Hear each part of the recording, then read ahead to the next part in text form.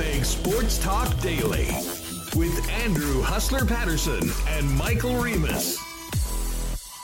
Hey, what's up, everyone? Hope you had a great weekend. Welcome to a Monday edition and another week of WST here on Winnipeg Sports Talk Daily. Andrew Patterson and Michael Remus with you, and we're going to pack a lot into today's show. Unfortunately, we do not have Canada at the World Cup to talk about anymore because our women were trounced today by the host Matildas of Australia. And lots to talk about with that and just where Canada soccer in general is at right now after, to say the least, a very tumultuous year overall. Gareth Wheeler of One Soccer is going to jump on with us coming up in a few minutes. Looking forward to that. I don't know how many of you were out at the Seabears game on Saturday, but well done, Winnipeg. Again, another record crowd. Amazing, amazing atmosphere at Canada Life Centre on Saturday night. Unfortunately, the home team was not able to win and clinch first place in the West, and that means that the playoff game this week is not on Sunday anymore. It is now a play-in game, if you will, on Friday night at Canada Life Centre. And Joey Slattery, who was looking damn fine on the sidelines doing courtside work for the CEBL broadcast. And, of course, you know him from CTV Sports. He's going to jump on. We'll talk a little bit about the season overall, as well as a look ahead to the big playoff game here in Winnipeg on Friday night. Very busy weekend in the Canadian Football League and a lot to talk about, as well as a little update on the Jets offseason. We'll have Jeff Hamilton coming on and to commemorate the historic achievement of the Edmonton Elks, losing their 21st straight home game to become the sole owner of the home futility loss for North American professional sports. A Winnipeg native, former Vanier Cup champion, former Kelvin Clipper, and also former Grey Cup champion with the Edmonton Elks, Eddie Steele, is going to jump on. And Eddie, like I'm sure anyone with a connection to the Elks organization, was hot on the weekend. Really looking forward to having Eddie on the program. We'll get to cool bet lines. We will get to picks for Assiniboia Downs and all of that coming up over the next couple hours. So great to have you all with us. Big shout out to the sponsors that make this show happen each and every day. Of course, our friends at Princess Auto, Cool Bet Canada, as well as the Winnipeg Gold Eyes, Assiniboia Downs, Breezy Bend, Aikens Lake, Little Brown Jug, BP and Royal Sports, Consolidated Supply, F Apparel and Nick and Nicky DQ, Wallace and Wallace, Vita Health Fresh Market, Canadian Club, Manitoba Battery, Aquatech, and our gang down at Modern Man Barbershops. Let's get Michael Remus in here. And Remo, how was the weekend? And most importantly, how was the mayhem, the chaos, the madness of a 4-year-old birthday party? Yeah, it's pretty stressful. Pretty stressful, but yeah, it's fun to host, and happy for my son celebrating his 4th birthday this week. And shout out to Nick. Gave us a nice Hot Wheels DQ cake. Oh, yeah. It was perfect. Great weather yesterday, just all weekend too. So stressful, but fun and kind of cool. I don't know. They have they do grow up very fast. I'll say that. It was only like a couple days ago we brought him home from the hospital. Felt like now he's 4. Well, hey, big shout out and a happy birthday to Evan. I know you had the bouncy castle. Did it turn essentially into a Royal Rumble of 4-year-olds? Got to be careful. There's some bonsai drops, frog splashes. Those bouncy castles, mayhem. They got to be supervised. I would have loved to have gotten a camera up for that. And then maybe, you put all the kids in, and then we could put betting lines on who the first kid to have to come out of the bouncy castle. And much like a cage match, who will be the first one to escape, or who one has to. Anyways, I'm glad it went well. I know you had a lot on your plate. But you know what? We're going to get to Sea Bears in a minute. You did get to fam out to Valor on the weekend. How was the Valor experience? We're going to talk soccer with Gareth, and we're not really going to get too much into the CPL. And it's been a rough run lately for our local soccer side. I mean, listen, the games are fun. The talent in the league, I think, is quality.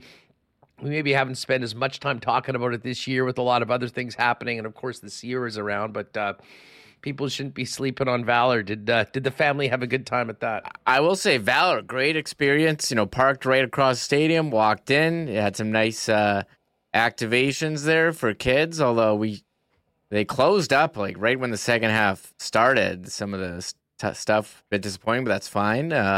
Walked around, had some popcorn, candy, watched a little soccer. Really impressed with the fans there. Has to get loud at the appropriate times. A lot of gear at the Valor game, and it was a beautiful day. Nice sitting in the sun. And shout out to Canadian Club for sending over tickets. A nice Saturday afternoon with the family. But yeah, it's not going great for Val this year. Has seventh in the CPL, only 3 wins in 17 matches. Not an ideal season, but hey, it was great. Nice little Saturday afternoon. So I'm looking to get to more of those games with the family. Nice to walk around the concourse, see all the stuff. So I did enjoy my time at the Valor game. Yeah, and we'll have to get out there for another one before it's all done. Shout out to everybody in chat. Great to have y'all with us. Phyllis, nicely done. Had 2 CFL bets on the weekend. Won them both. I don't think I can say the same for myself. We will spend. Listen, Westy must have been loving it last night. Watching that game. Just field goal after field goal after field goal. Listen, it was an exciting game. It came right down to the end. Calgary, though, dropping to 2-5. And, of course, the Bombers were off. We saw another strong performance by the Argos. I don't know what the hell I was thinking that the Saskatchewan Roughriders were going to be able to keep that game close within single digits. And obviously, you've got a bit of a quarterback controversy in Saskatchewan. No controversy who the number 1 team in the league is right now. The undefeated double blue of the Toronto Argos are 6-0 right now. And the BC Lions are looking real good after putting an absolute thumping on the Elks. And Remo, basically this week is going to be Lions week, if you will, counting down to that huge game on Thursday night at IG Field. But we do have to take a moment to recognize greatness in futility. And the Elks are now... The Elks It's a good pause there. Yeah. Recognize greatness. I'm like, oh, who could that be? 0-8, 21 straight home losses. A disaster of proportions we haven't seen in this league in a long time. Eddie Steele's going to jump on with us, and it'd be very interesting to hear a former player and someone that cares very greatly about the CFL and the league in that market talk about it. But we shouldn't be surprised there were some changes. McAdoo's out. Jarius Jackson's in as the offensive coordinator. And mercifully, Taylor Cornelius will not be taking number 1 reps in practice this week. Yeah, I think you've had to have seen enough from him. And now I think we should clarify, like the Bombers didn't score a touchdown in their meeting with BC this year. However, Edmonton, it's been, greatness in futility. They've been shut out twice by BC. 8 quarters, 0 points, not even a rouge. That's pretty hard. And I will give a shout out to a CFL Week 8. We had 2 games went down to the wire. Hamilton at Ottawa on Friday and Calgary, Montreal yesterday. Calgary with a chance to win at the end, not able to, and Ottawa as well. So the defense holding strong on both. Both games also featuring weather delays. So they had to work around that. But Edmonton, it's just, you're kind of seeing the same thing over. They keep rolling with Cornelius. They didn't bench him. Like 6 pointless quarters against BC. Like, how much more do you need to see before giving these guys a chance? I know David Sanchez talked after the game about being under pressure and not really having that hot route or an alternate plan. It just seemed like the offense wasn't prepared. They're taking a lot of penalties as well. And it's just been... They had like 130. They had like 130 yards in penalties in the first half. Yeah, it's been like that all year for Edmonton. Penalties, coaching issue. Yeah, 177 yards on penalties, 13 penalties taken. Not ideal for Edmonton. You're at home.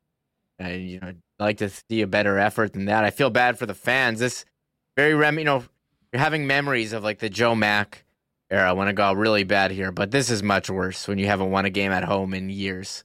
Disappointing to see.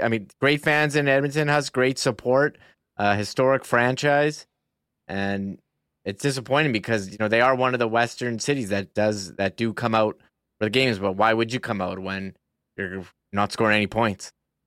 One bird with a great stat in here. The last time the Elks were shut out previous to this year was in 1976. Whoa, crazy! 47 years, and then a few weeks apart to the same team. You know what? This is a perfect lead into a why not question of the day for our friends over at Not Autocorp at Waverly and McGillivray. Will we see a perfect season, everybody? Oh. Is 0-18 on the table? Will the Edmonton Elks win a football game this year? Let us know in chat for the why not question of the day today. And as I said, we will talk the Elks. I mean, it is somewhat fun to talk about as well, and it is incredible. But we'll also get ready for what's going to be a big one. And this is a huge opportunity for the Bombers, Remo, as we've talked about. I mean, getting BC back here at home on a short week after the Bombers are on a bye. There can't be and there won't be any excuses from Winnipeg, but I am just so excited about this game on Thursday night to see what the Bombers have for BC. And since BC was here, all they've done week after week is prove that they are very much for real, with the exception of that crazy game against the Argos where Vernon Adams threw those 6 picks. They have been, listen, their defense is playing historically well right now. I mean, you just don't see shutouts in the Canadian Football League very often, even against a team like the Edmonton Elks. We saw the Elks put up some points against the Bombers. They haven't been able to do that at all, and this is going to be the test of the season for the Winnipeg Blue Bomber offense, considering the way the defense manhandled them here in the Peg. Yes, this Western final preview, and for BC, they just kept rolling last week. Now they were playing Edmonton, who hasn't won, but I think it's exactly what you want to see with Dane Evans, the backup, coming in for Vernon Adams, who was hurt a couple weeks ago. Look at this line from Dane Evans. Most importantly, didn't turn over the ball if you're coming in as a backup, throwing 25 of 32, 330 yards and 2 touchdowns. Taekwon Mizell back running the ball, really able to run the clock out late, 22 carries, 117 yards. And for them, Dominic Rhymes, their top receiver, he's kind of been in and out of the lineup, in and off the injury report. Didn't play Sunday, but doesn't matter. They've got a great, we talk about how great the Bomber receiving core is all offseason, but I think BC's is up there. Keon Hatcher, Lucky Whitehead, and Rhymes, but he's over to Alexander Hollins, filled in nicely with 94 receiving yards. And we know about the defense, how great as we saw it in the first meeting between these two teams. But you'd like to think the Bombers, they've had a bye, they've had some time to make adjustments. I think they'll be ready for this BC Lions team, and I'm expecting a fantastic game on Thursday night at IG Field.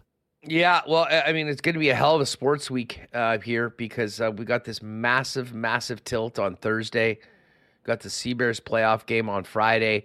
And, of course, all week long, the World Police and Fire Games going on around it. I saw tons of activity downtown, lots of people in the restaurants here for the event. So good luck to everyone that is involved with that. And hopefully we'll see some great performances from, on the local scene with all of these events going on. I saw some really good crowds out for the hockey out at the Iceplex out there in the Maples earlier this weekend. So there certainly is lots going on despite not much on the hockey off-season docket, but we will touch on that with Hammer when he jumps on the program a little bit later on. Listen, just before we get to Gareth Wheeler, a big thanks to our friends at Modern Man Barbershop. Guys, if you need to look good, you need to head on down to Modern Man, now with 8 locations in Winnipeg, including the newest locations on either Pembina Highway or Plessy Road. Modern Man barbershops offer a variety of grooming services, including haircuts, beard shaping, shaves, color services, and more. You can book your look and make an appointment via modernmanbarber.com if you like. And make sure to give them a follow as well on Instagram at Modern Man Barbershops. Big sale this weekend over at Aquatech.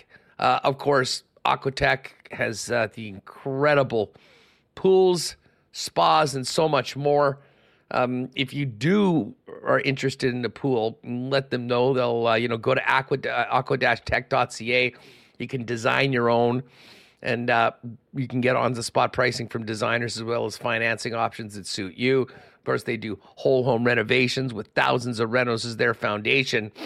But this week, visit them in store through August 7th for their summer staycation sale.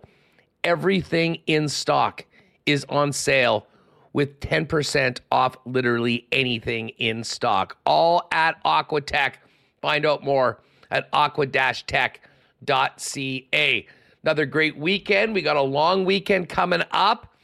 Better stock up on your batteries, folks, for everything that's going to make this summer that much more fun for you. Boats, camper batteries, Sea-Doos, ATVs, you name it. Manitoba Battery has it. And better yet, they've got it at the best prices in town, beating the pants off the big box stores. And we know your time's precious right now. So does Manitoba Battery. They'll deliver those batteries to you for free anywhere in the city of Winnipeg, inside the perimeter, of course, with a purchase over $60. It's that simple. Save time, save money, and get the best service in town at Manitoba Battery. ManitobaBattery.com. And, of course, you can give them a call or pop by and see them at 1026 Logan Avenue. And a big cheers to our friends at Canadian Club. Had a couple CC and Gingers on the weekend. Man, that's a great summer drink. You can pick up CC and Ginger pre-mixed in cans pretty much everywhere, obviously liquor marts, as well as your local beer store.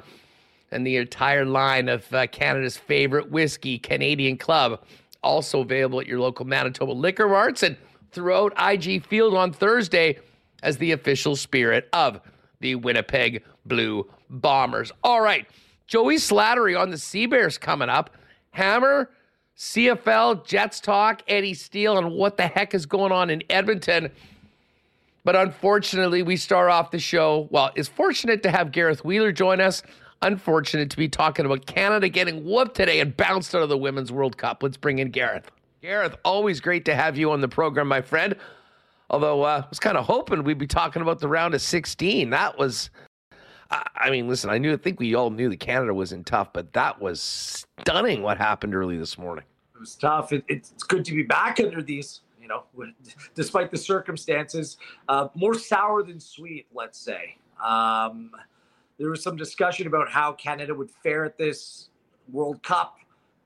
The players were saying they weren't being respected internationally after going on and winning the Olympics, but they laid an absolute egg in Australia this time around. And it's not just that they failed to get out of the group stage for the third time in the last 5 World Cups. I think it's a lot about how they failed. Look, it's difficult. Australia's a great sporting nation. Playing Australia in the final game of the group, where it mattered everything to the host, was always going to be a difficult challenge. But 4-0, and to be honest with you, it could have been 6 or 7-0 in favor of the Aussies. It's a significant wake-up call to this team, to the program, and really to the country about where the standard is right now within this group. And while the Olympic accomplishment was something else, and historically this team has been very good in the Olympic competition, the World Cup over the last 5 editions, and that's with, Christine Sinclair in her prime, it just hasn't been anywhere good enough. Yeah, I guess the expectations were certainly to be playing in the round of 16. If anything, it was the first couple games, the tie against Nigeria, that was maybe the surprising result. But when you look at, what's actually taken place, the Nigerians were full marks for the way they came out and played. And, Canada, when forced into a must-get-a-result game, listen, this one was over early for all intents and purposes, Gareth. It just, 2-0 at halftime. You're still thinking, okay, all that Canada needs is a draw in this game. But they played a little bit naive. They were disconnected. They lacked that belief. Like, we saw that belief throughout the Olympic Games. Like, it wasn't pretty. I think we need to remember how they went on to win the Olympic gold medal. I mean, they grinded out, went to penalties against Brazil, no goals in open play. Against the U.S., they won 1-0. They were up against it. A Jesse Fleming penalty was what put them there. Another penalty against Sweden in the final before they never really went to penalties to win it. So it wasn't picture perfect at that time.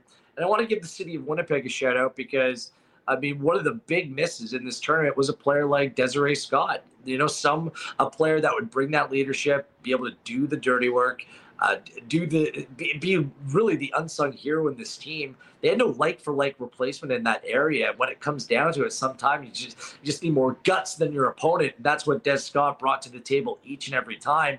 And then this team, it looked like they cowered when the occasion got too big for them in this tournament, whether it be Sinclair taking a penalty in the first game. She looked so nervous. We know that she doesn't like taking them to begin with. These high-pressure moments, like, they didn't really rise to the challenge, did they? They scored 2 goals in 3 games at this World Cup. One of them was a good goal by Adriana Leon, who's been the most consistent goal scorer for Bev Priestman, and the other was an own goal. That's it.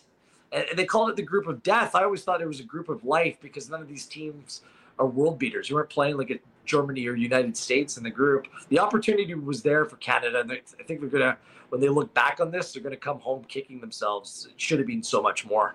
Gareth, speaking of Christine Sinclair, she has been an iconic figure in soccer in this nation for a number of years. We saw her picking up a few blades of grass afterwards. I think it's safe to say that this is probably it for her World Cup career. Will she still, do you think, be a part of the Canadian women's national team over the next couple years, or are we seeing the end of a legend right now?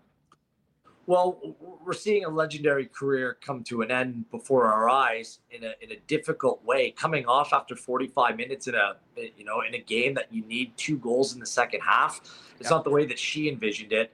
I didn't really understand when Bev Priestman said that heading into the tournament that Christine Sinclair was in the best shape of her life. It was patently not true.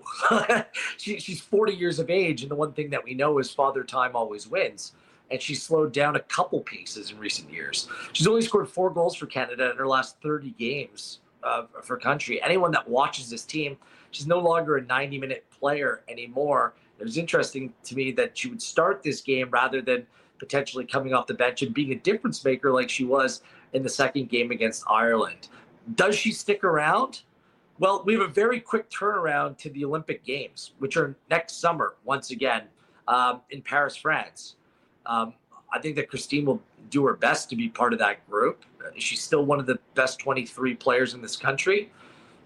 Based upon the players that Bev Priestman didn't play at this tournament, I think you can make the case that she is. There's 2 qualifiers for that tournament upcoming in just about a month and a half's time against Jamaica, a home and away.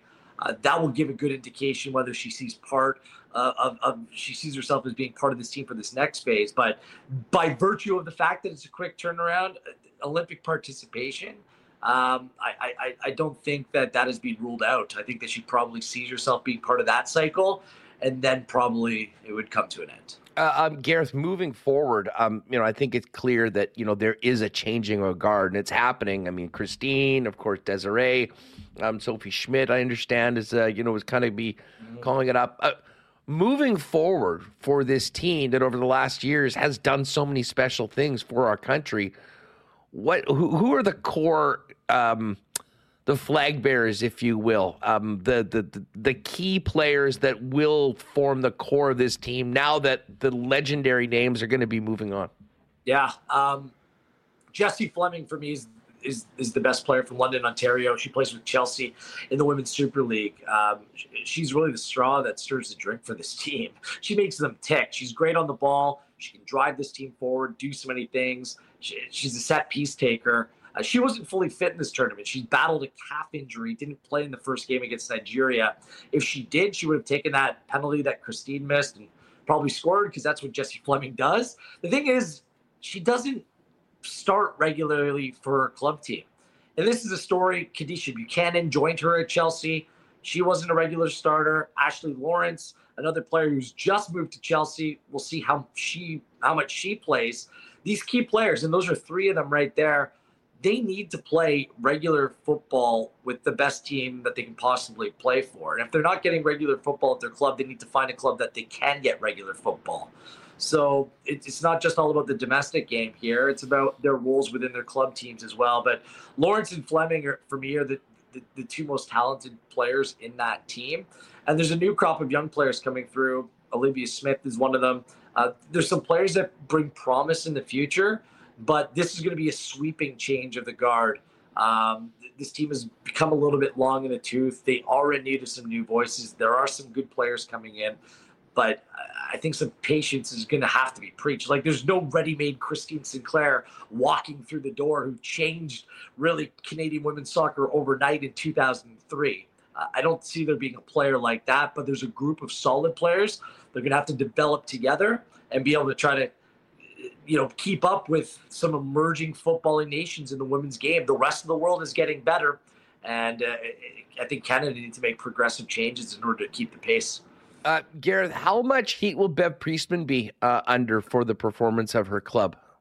I think that she's right in the spotlight. I will say this about Bev Priestman: she didn't get much wrong in Tokyo, if anything at all. I think she was one of the main reasons that Canada went on to win that gold medal.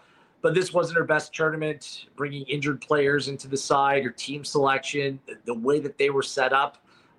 She's also the one who decided what friendlies they would play in, how their budget would be used, and did they play enough games going into this tournament? I'm not sure. Did they play the right games? Was it the right setup? I don't know.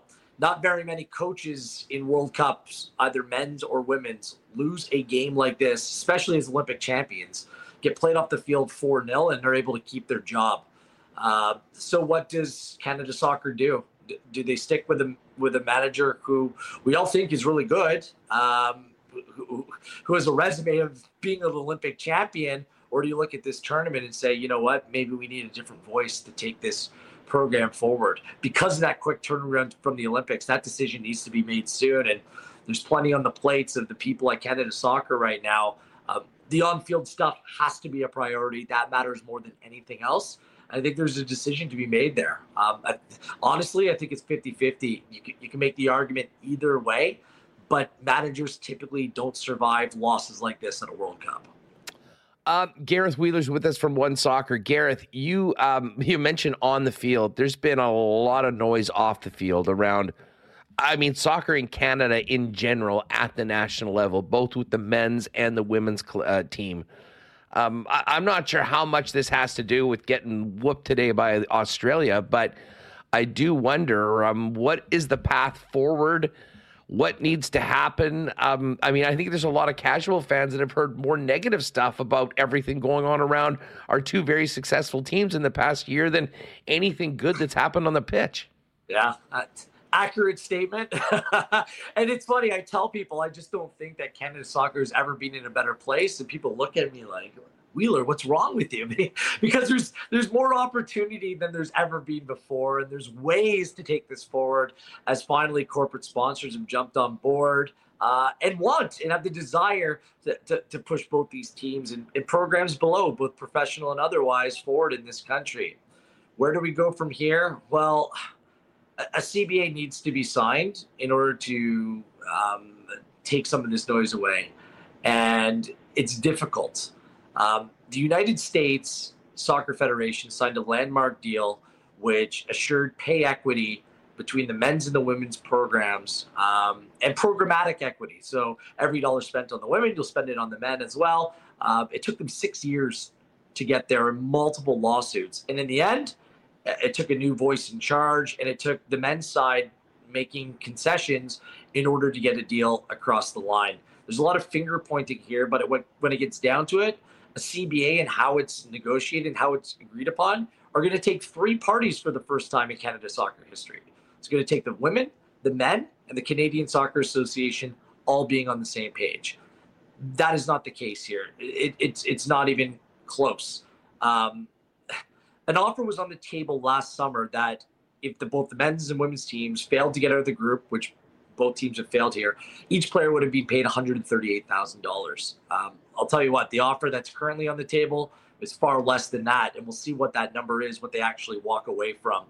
But the men's team, they need to be convinced that is worthwhile in order to pursue this pay equity, not just in terms of what they get paid in games, but sharing prize pools as well.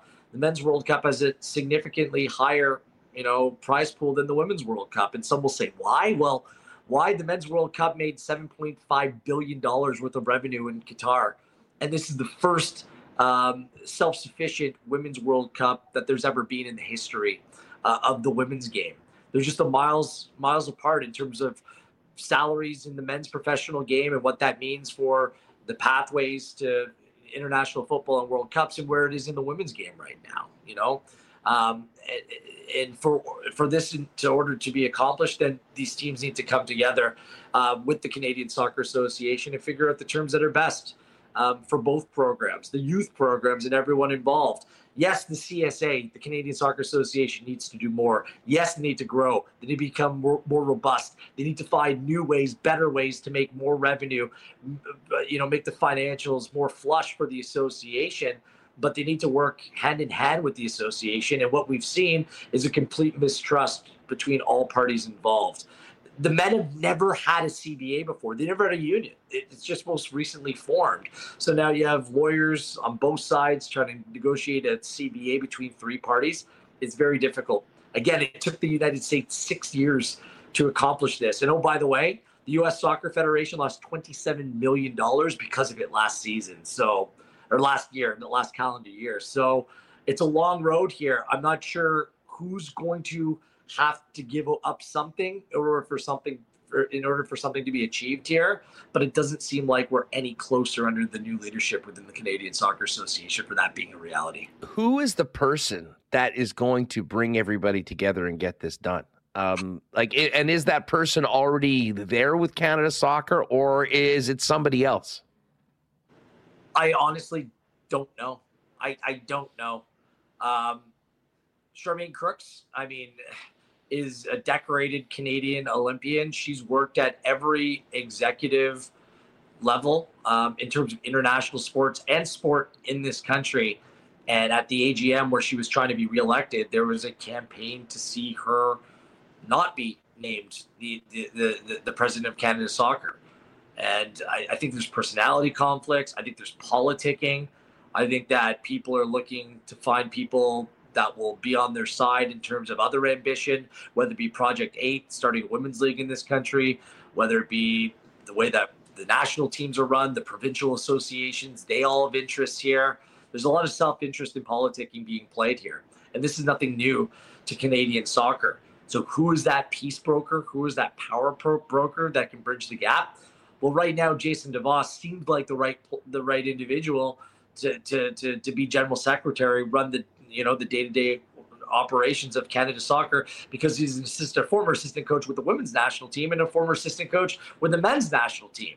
But with the men's national team releasing a statement last week that said that Canada Soccer is now leveraging the Women's World Cup to force them into a bad deal, that doesn't sound like they're on the same page here. So we can throw candidates that we all believe could maybe bring people together, but there's no evidence that person is right there in front of us right now. Nick Bontis, the former president, I know he there was plenty of personal attacks on him, but this guy's a PhD in finance. This is a guy who is a numbers business guy, who's had a long-standing relationship within the Canadian soccer community, and he was vilified. And he was forced out of his role at the association. So you can throw out a number of names and people, but when lawyers are involved, when there's personality conflict, when there's dueling ambitions in terms of where you want to see the game go in this country, I don't think there's any easy answer. Gareth Wheeler, before we go, and again, we're kind of talking about what happened to Canada and where we go forward. There's still going to be 16 teams. Who do you like to maybe be holding the trophy at the end of it all down in New Zealand and Australia? I don't want to say the United States because they've won the last two and they've been in all three of the last finals. So I'm not going to say them, okay? I'm not going to say the United States. Despite losing to Colombia last game, I like Germany heading into this competition. They're a tournament team. They have some top players in that group. I wouldn't sleep on them. Japan has been excellent in the early stages of this competition. They've won a World Cup in their history. They bull-raced Spain last night. That was with 23% possession of the ball.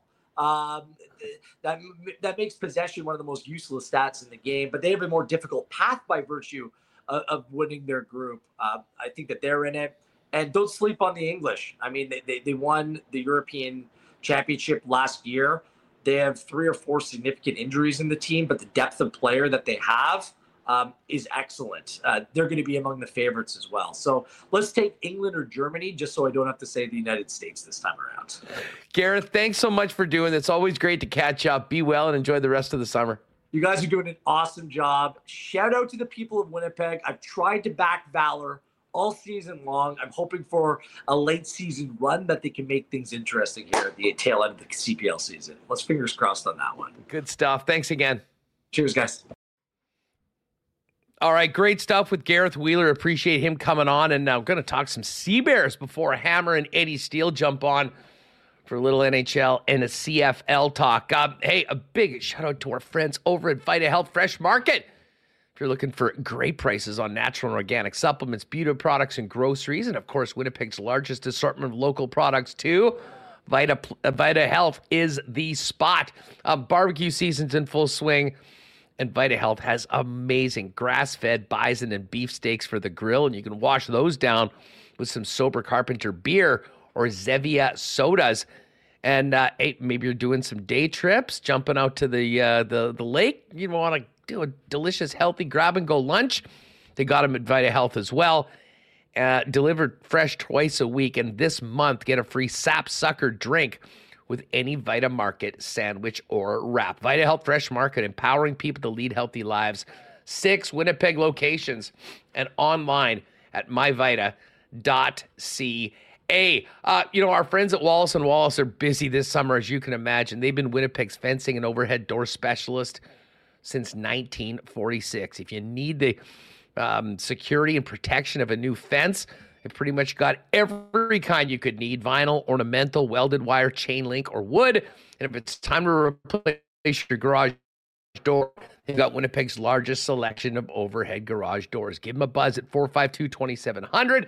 The Wallace & Wallace team will arrange a time to come out and give you a free estimate.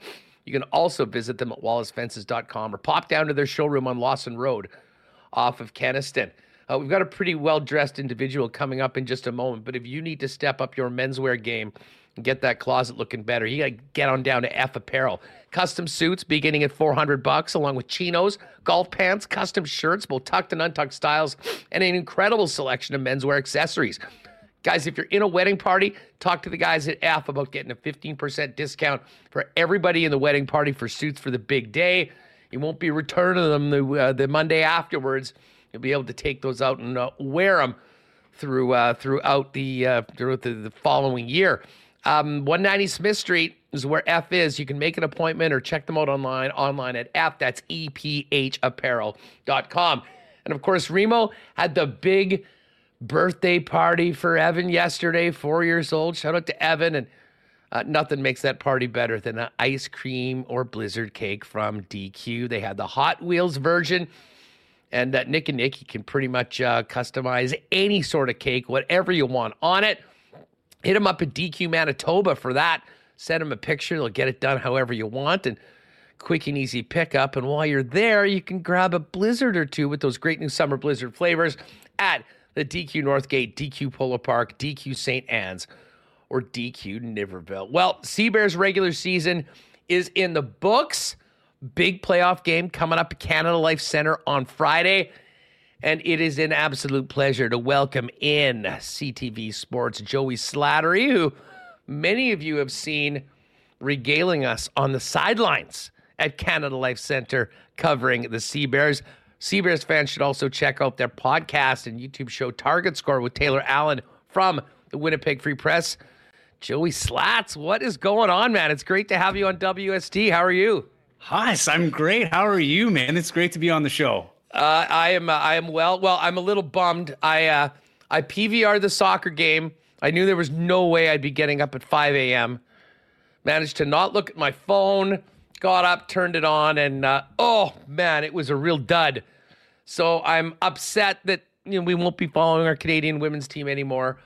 But I'll tell you what, I have been on a high, as I think anyone with a stake in sports in this city, and especially basketball, has been throughout this magical first season of Seabears basketball. Now, the game itself, as far as the result, did not go as hoped for the Winnipeg side on Saturday night. But my God, what a crowd. And let me just first ask you about your experience working on the sidelines in that atmosphere all season long for such an absolute grand slam home run of a first season in the stands and in the community that the Seabears have had. It's been the coolest experience in my career, probably, Huss. I mean, I've done a lot of cool things in my career, and, I've moved and lived all around Canada doing some cool stuff, but I think the biggest thing is just kind of the surprise factor. We knew that there was a basketball community here and there was a hunger for pro basketball. You saw a lot of the Thunder hats. You still see them out there. And I own a Thunder t-shirt. I wasn't even here for the Thunder days, but there was the nostalgia of basketball. So you knew it was going to be there. I don't think anybody, including the brass at the Seabears, were quite sure that it was going to be this well received. The energy in that building is something else. I mean, the fact that, when we're in the press box, and this at a Jets game, we're kind of up above the first level. So, when it's loud, whiteouts and stuff like that, you feel it. But with 8,000 people all coming down at you, right, from the floor level, like you really get an idea of what the players are feeling in that kind of environment. And it is ruckus. And you know what? I give full credit to the fans that have just embraced this and are, immersed themselves in the experience, right? Like the people on the sideline are into it, man. They're taking full opportunity to chirp the other team, to talk to the players, getting fives from the players. It's a sport unlike any other because you're just so close to the action. You're part of the action. And props to Winnipeg. I mean, visiting players have noticed this too. They love coming here. They love getting booed. They love getting chirped. It's a hard place to play in. I almost every post-game interview, there haven't been a ton because Winnipeg's won a lot of games, but at the post-game interview, when you're interviewing the player of the game on the winning team, every single visiting player that I've interviewed, first thing they say is hats off to Winnipeg for this environment, especially in year one. I think there was probably some belief that it would get to this point. I don't know if it was supposed to get here that fast, but man, there was a hunger here, and it's been filled in a big way. Well, you know what's been amazing to watch? I mean, listen, I was really bullish on this, and I came on the program after the home opener and said, listen, this is going to be work big time in the city. And I did say it. I said, watch this. The Seabears are going to average more than 4,400, which was the previous high crowd of all time in this league. What I kind of didn't expect, though, we saw the first game was huge. The next games were obviously a little bit smaller, but and I think this is basically word of mouth, people seeing or talking to friends that had such great experience. I mean, the last few games, it's been going up and up and up. And, they expanded the building on Saturday. They sold it out days in advance. And I imagine that Friday night at Canada Life Center, knowing that this is the final chance this season to see the Seabears, we could be looking at another monster crowd. It's almost too bad that the season is so short because the momentum that this team has in the community right now is something special. And hopefully it all culminates with a great crowd and a very important win, which we'll get to in a minute when it comes to the playoffs on Friday. Yeah, well, the trajectory, as you say, right? Like it's going up and up. It's just a matter of time before they open up that upper deck. And, when that happens, because the leagues that they played in before, from my understanding, they were not Canadian, right? Like you had teams from all over the place. This is a full Canadian league. This is essentially the CFL of basketball, right? Like the season's offset from the NBA. A lot of NBA guys or bubble NBA guys coming here to get the extra work in. It's big time, but I don't know if there was ever a belief. Basketball's picked up a lot of momentum in the last, 20 years, 30 years, whatever it's been. Like it's been in a constant climb. But to see a game between two Canadian teams made up mostly of Canadian players, and you might see 10,000 people at one point. Like I don't think that's a far-fetched to say that they're going to hit that, if not Friday next year at some point. It's going to be something because this is, you talk to these players that have played around the world. On the podcast, actually on Target Square Weekly, we had Chad Posthumous the other day. And, he was saying in some of the Japanese leagues, Division 1, they'll get like 15,000 people. But the way he described it is, you have 15,000 people going, when they score, just little claps. He's like, you don't get that ruckusness. And he said, when you have a few Canadians, Winnipeggers in particular, the passion of sports, and then maybe a couple beers in you as well, the passion comes out, and they're noticing this. I think this is going to be a place that players are going to want to play in their off season, because you have two options, right? With basketball, well, any sport really, but with basketball, there's been no real good summer league other than the NBA summer league to play. So you're either training or you're competing. And, Georgie B from Vancouver, don't have to say his last name because I'm going to mess it up, and everybody knows him as Georgie B anyway. But this guy's played with the Nuggets. He's trained with Jokic, and he's had some pretty good experience. And that was the way he put it. That really struck a chord with me, is you can train or you can compete. And he said there's nothing like competing to train for the next level. And I think with the crowds that are coming out, not just here, Edmonton's selling out almost regularly at the Flair Airlines hangar, which is at the old at the Expo Center rather, and Calgary at the Winsport Arena. Like, they're selling out, and I'm wondering how many teams are looking at this success in Winnipeg, saying, "Hey, maybe we got to get downtown to the NHL arena too." Because I look at an Edmonton market, for instance. I think they're at a point now they hit capacity. We don't know what their ceiling is, right? We're still figuring out Winnipeg's. They've hit their ceiling because it's glass and it's set. Now, if you break out of there, go to Rogers Place, which I think they're planning to do next season for a couple of games, you might see this passion grow right across the city. And I'll tell you this, Hustler, there's no place that supports sports teams like Winnipeg. And even extending beyond that, the Prairies in general are the ones that set the tone for these leagues. And, props to all the teams. I know Saskatchewan's been struggling a little bit, which I thought was kind of strange considering their lacrosse team does so well. But, taking the exclusion there from Saskatchewan, who had a decent turnout for their last game.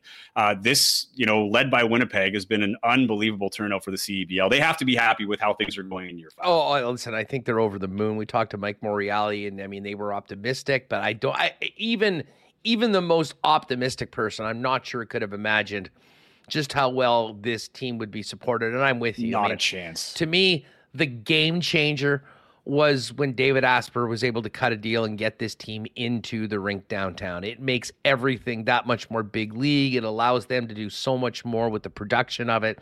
And that has made the game experience what it has been so far. There's one more game experience, and that is on Friday. And, it was unfortunate that the team lost on the weekend, because they would have skipped Friday and gone right to a home game on Saturday. But nothing comes easy. No. And I guess this is going to be a rematch of Saturday's game, right?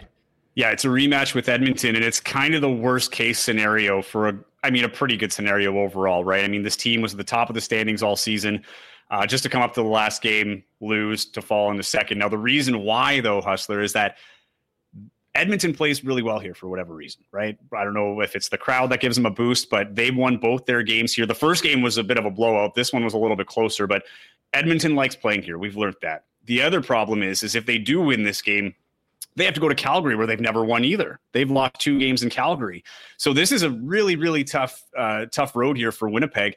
And you have Jelani Watson-Gale coming in, who's the 6th man of the year, but I think you take away the Canadian rule, he'd be a starting point guard for sure. I mean, that guy is phenomenal.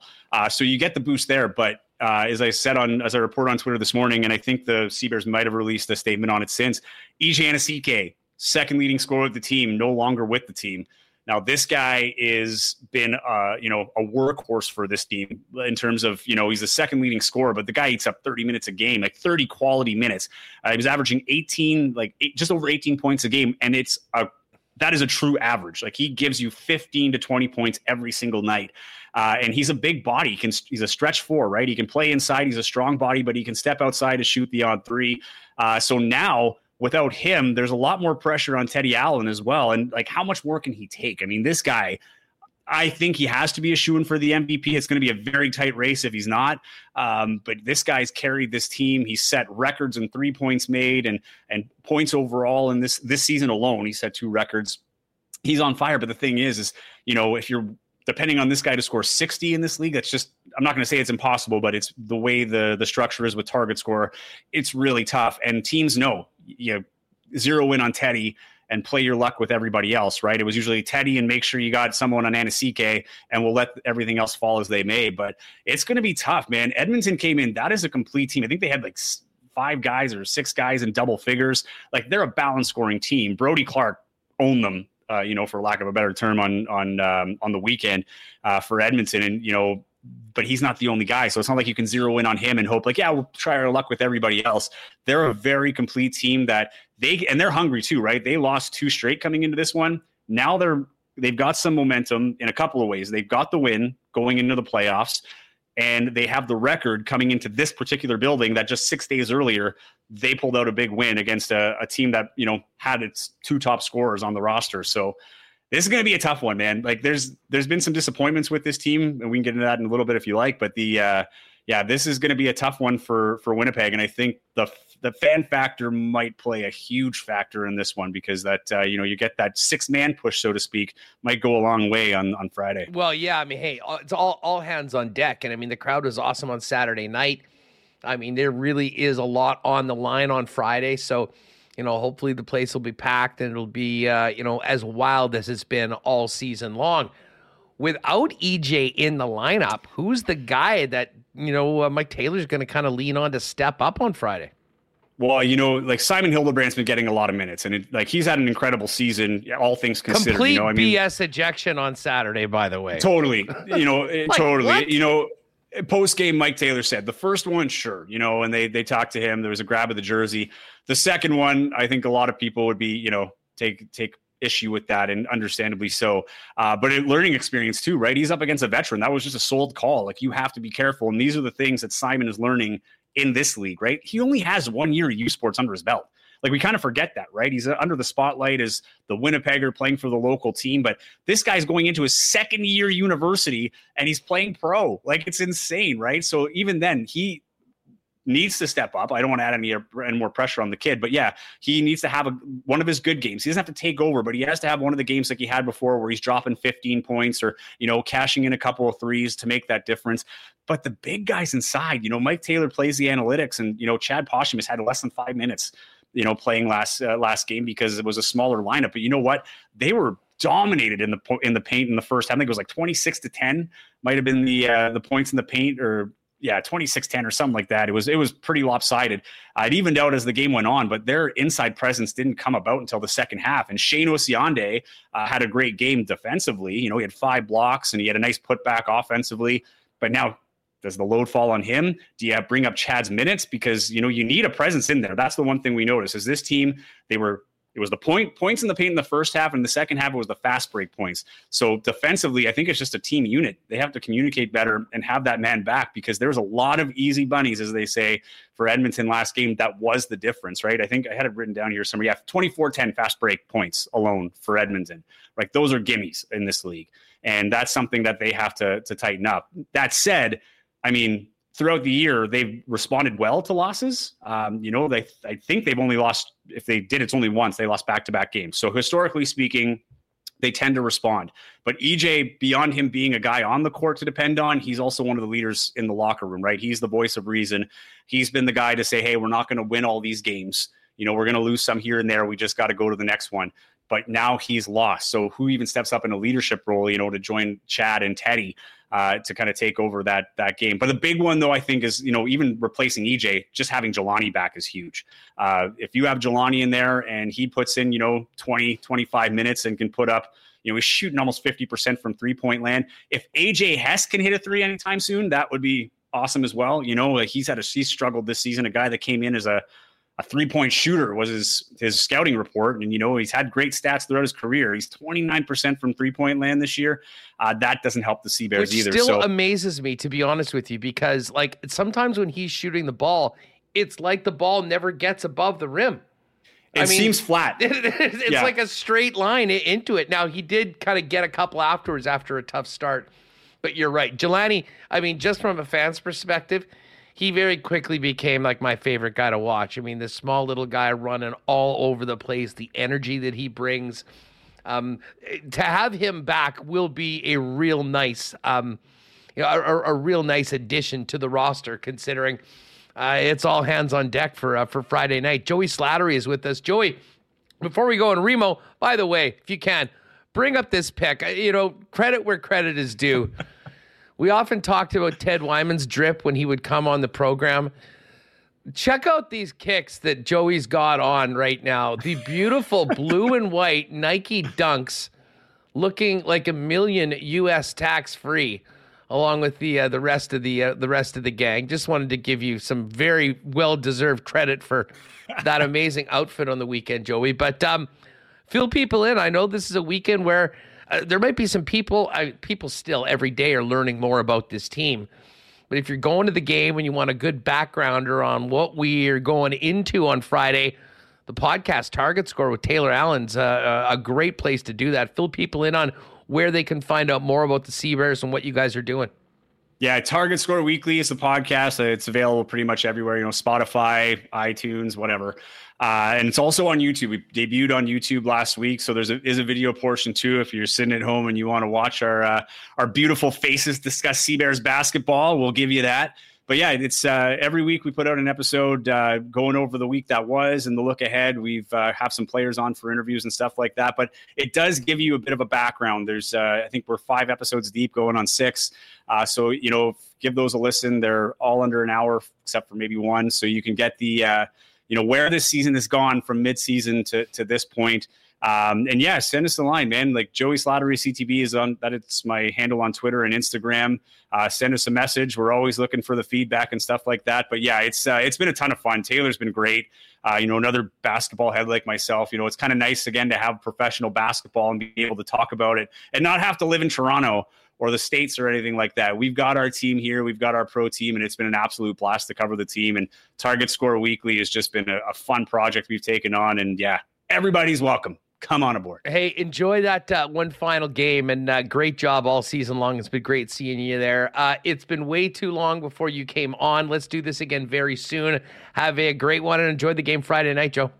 All right, same to you. Thanks for having me on, Huss. It was a pleasure. Good stuff. There's Joey Slattery. You can check him out on CTV Sports, and make sure to give him a follow on Twitter at Joey Slattery CTV. All right, it's Hammer time. Jeff Hamilton coming up just before we bring in Hammer. We will be doing a little bit of CFL talk and get his thoughts on the latest on the Winnipeg Jets offseason. Bombers, Lions, Thursday night. You know where to be 2 hours before the game. That's the Princess Auto Tailgate Zone. $3.50 popping hot dogs, $5 beers. Finesse will be spinning. It is the place to be before all Winnipeg Blue Bomber games. And, of course, the Princess Auto team will be hosting everybody there as well.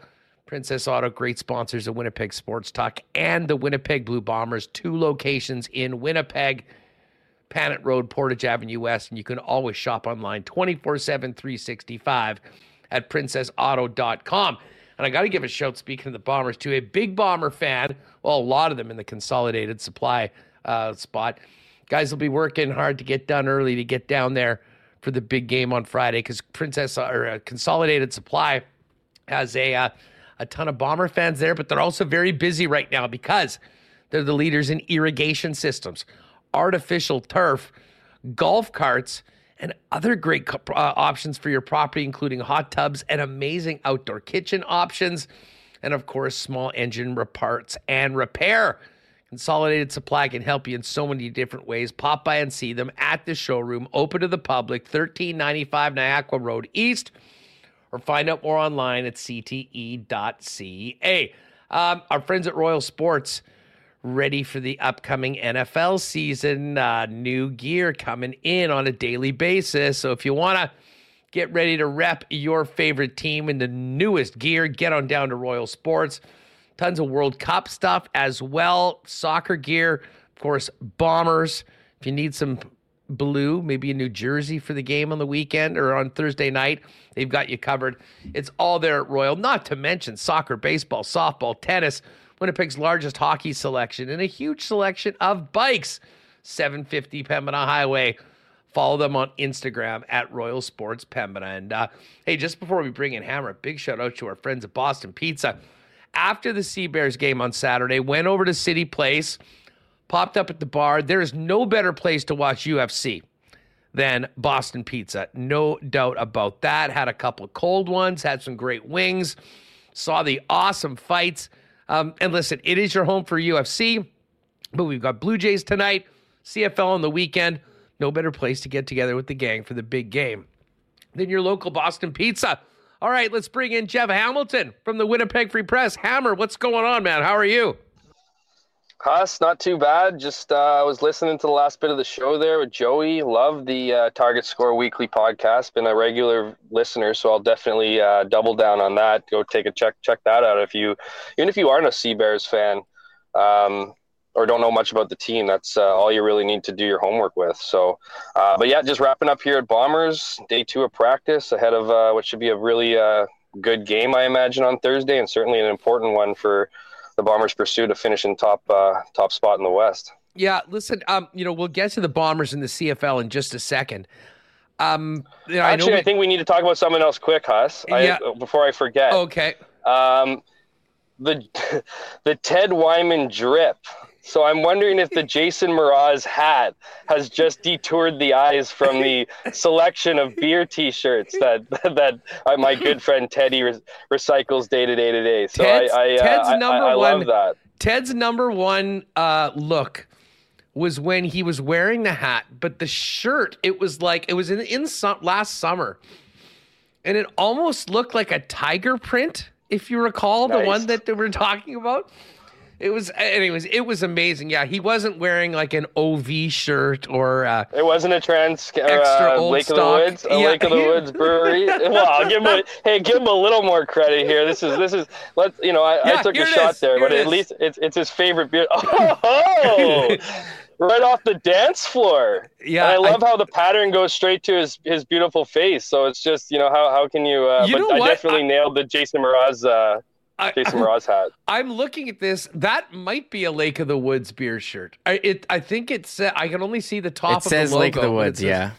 Of the Woods. So wow, you maybe did nail that, like right out of the park. Very awesome. Very well done. No, it looks good. It looks good. Anyway, sorry to interrupt.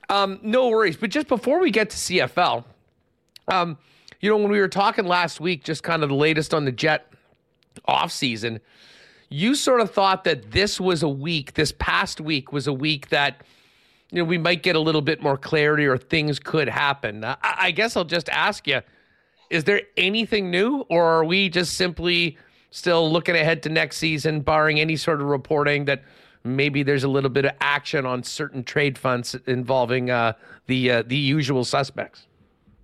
Yeah, absolutely. So when I was doing that countdown last week, I was thinking of August, but I was thinking kind of before the August long weekend. So I would add that this week would be another important week. And I've always prefaced it by saying it's not impossible to trade a guy in August. It's just at this point in time, since the trade, since the draft, since the free agency opened, all those things, I mean, the Jets should have their price by now or their offers by now. And unless there's a late, teams don't really dive into late August, mid-August to make trades. They want to get a player in their building. They want to get them, just kind of used to the organization surrounding and not have a whirlwind. You look at the guys that came to the Winnipeg Jets, and I follow and Gardy.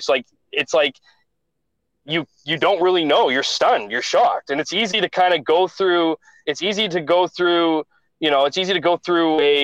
summer and deal with it. It's very hard to go for 2 weeks. All of a sudden you're making travel plans. So my point is that this week and last week are 2 very important weeks. And I mean, I think from what I'm hearing and just the feeling around the team is it looks like Connor Hellebuck is still being discussed. I imagine the Jets are still open to trading Mark Scheifele, but I'll go back to my other original point is that if the price is not there, if the return is not there, then, why would you take it? And regardless of what you could get, I mean, you still have another full season of these 2 guys. You're retooling, you're set on pushing for a playoff spot. You have, and I don't know how much the Jets listen to the outside noise. I know they do a little bit, but you have articles being written about the Jets, putting them anywhere between finishing and, from people who crunch the numbers and all those other things or whatever the formulas they come up with. They have the Jets anywhere from first place in the Central to not making the playoffs. And, the Jets are pretty comfortable,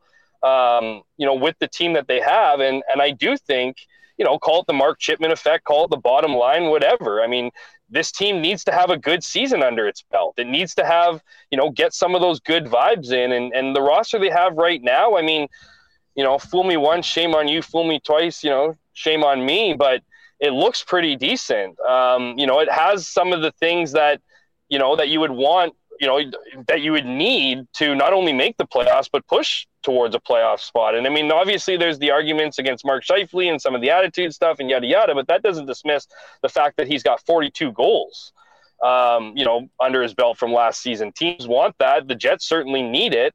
And then Connor Hellebuck, obviously a great goaltender. So I guess my feeling is, while there certainly has been chatter and talks and whatnot, I imagine the Jets have their best deal for teams, or maybe, because you also don't necessarily go down to the final hour. Of course, trades sometimes do, but at this point in time, with all the conversations you had, we know that New Jersey's interested in Connor Hellebuck. We know that they have a lot of pieces in play to be a good team, and that goaltending would be, Hellebuck would certainly be an upgrade and put them into instant contender status.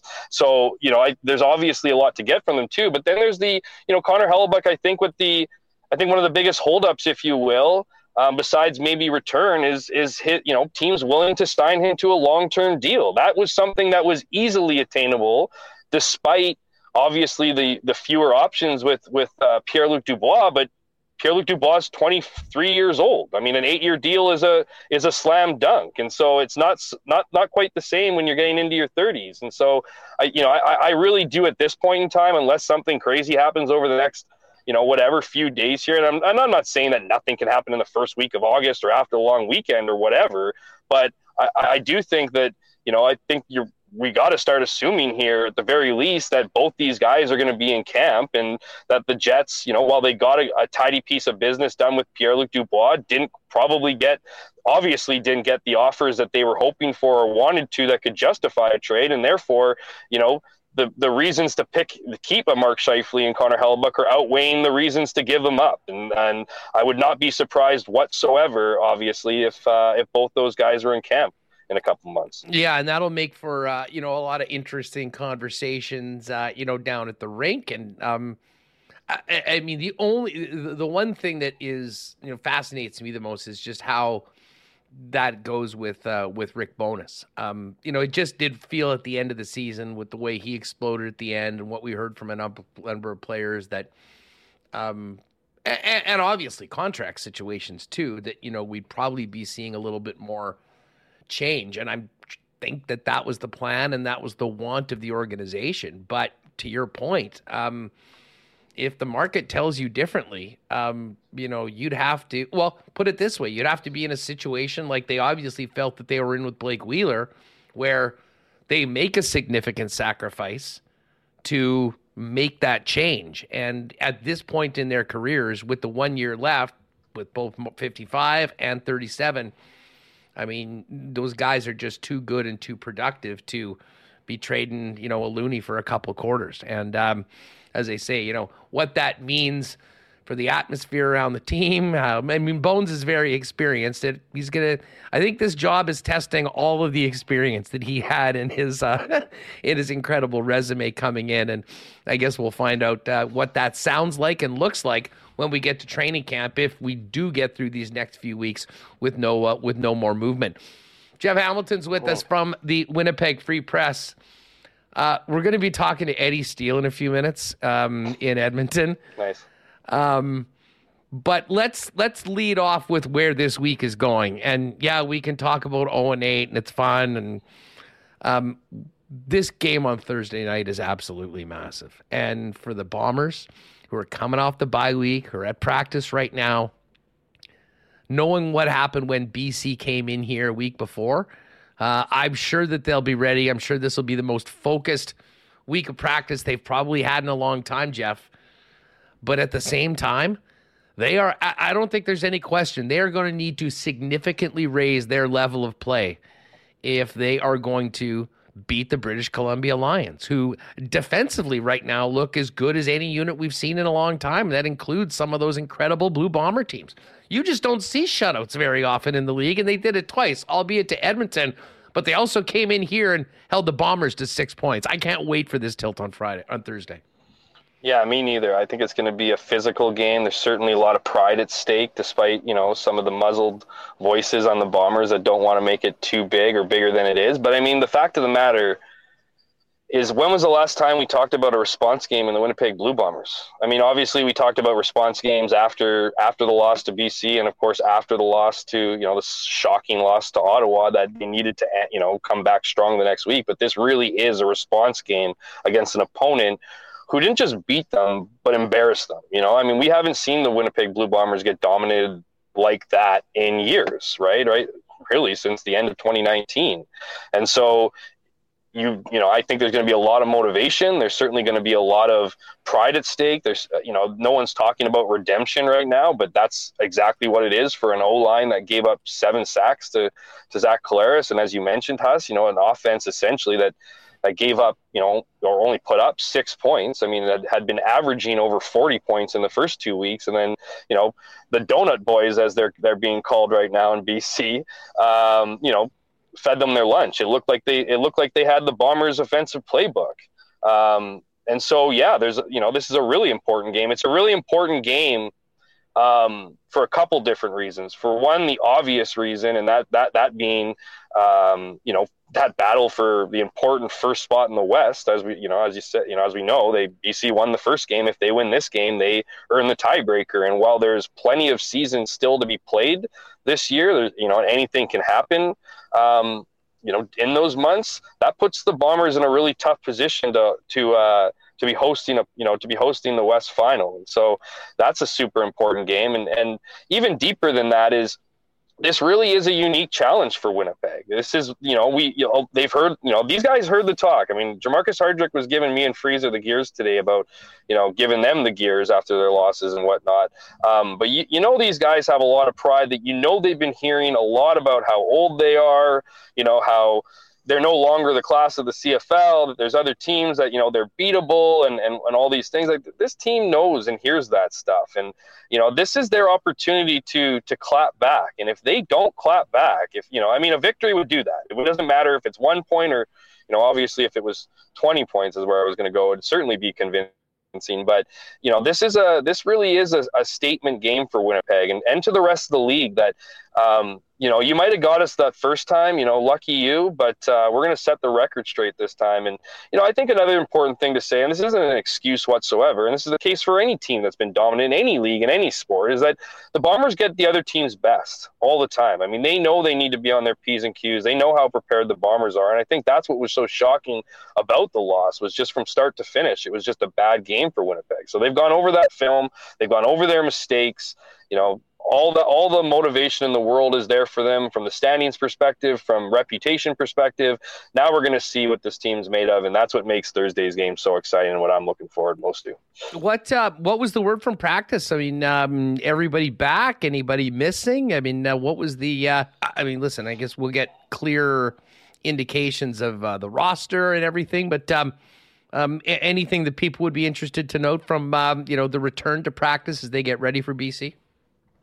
Well, yesterday's news, I guess, was obviously Kyrie Wilson coming back into play and Winston Rose, two key players to the defense, a unit that I would say did pretty well without them, but certainly would welcome them back. Adds depth, adds 2 starters really. Kyrie Wilson, I'm fascinated to see what he can recapture. Anyone that remembers him knows how effective he is at that weak side linebacker position. But after, an ankle injury followed by an Achilles injury last season that ended his season in week 4, I mean, this guy hasn't played for more than a calendar year. So it'll be interesting to see what happens with him. Dalton Schoen, who was banged up and didn't practice yesterday, he was back on the field today. He should be good to go this week. So, pretty healthy team. The focus is right off the bye week. They're refreshed. Not a lot of guys go home on this team. I mean, obviously Adam Bighill went back home to go to his father's funeral, or and other guys go home who have families or whatever, but they got 3 bye weeks. And so the first bye week is usually stay home, when I say home, I mean Winnipeg, stay in Winnipeg, work out, and really the mental rest is is just not having to go through the grueling process of a week, day 1, day 2, day 3, day 4, walkthrough game. It's just, that's a lot of meetings and a lot of digesting. So just to be able to kind of step away from the game as a whole, I think has put this team in a good position, and hopefully they're they're feeling good, they're feeling rested, they're feeling, physically and mentally rested, and they'll have to be, because that BC Lions team is a good team, even with Dane Evans behind center. Anyone who's looking at that team and going, okay, well, Dane Evans is now the quarterback and not Vernon Adams. I'll remind you that Dane Evans fed the Bombers their lunch last year, throwing for 5 touchdowns, and it was really arguably his best game of his career and what was the worst season of his career. So certainly another storyline that's intriguing for this week, but the Bombers know what's at stake, and now it's just to go out there and execute and prove it. Did Osh give us just another week, just another game, or is even the coach kind of leaning into maybe this is a bit bigger one than a normal tilt? So hilarious that you asked that, because we're sitting in the media room waiting for Mike to come in, and I got the mic in my hand, and I'm just like, because we're asking how important is first place, right? And so all guys are saying, oh, it's really important, of course it's important, it's our goals, yada yada. Well, Mike would have picked up on, well, I don't know if it's any more important than the next game, and blah blah blah blah blah, and yada yada. So the way I framed it was, how much of a factor does this game on Thursday play into your pursuit of finishing first in the West? And so it stumbled him a bit. He chuckled a bit, and then at the end he said he reverted back to some of his old lines, saying, I still don't think this game's any more important than any other game. And these guys talk about every game's the Grey Cup. So they got to win the Grey Cup this week, and then next week they got to win the Grey Cup, and week after that until November, when it's really the Grey Cup. I'm looking forward to it. And again, we'll be all over this game over the course of the next couple days leading into game day on Thursday. Tell you what, though, it's pretty clear when you look at the Canadian Football League, there's 3 teams at the top. And I guess the Bombers will try and prove that they belong as part of those 3 teams on Friday, because BC just continues to do it. And listen, I know the Riders aren't particularly good, and they're with the backup quarterback right now, but that team in double blue out east looks pretty damn good. Yeah, I don't want to be disrespectful. Like, clearly Toronto's playing well. They got a great defense. Chad Kelly's playing better than I and I'm sure others predicted he would.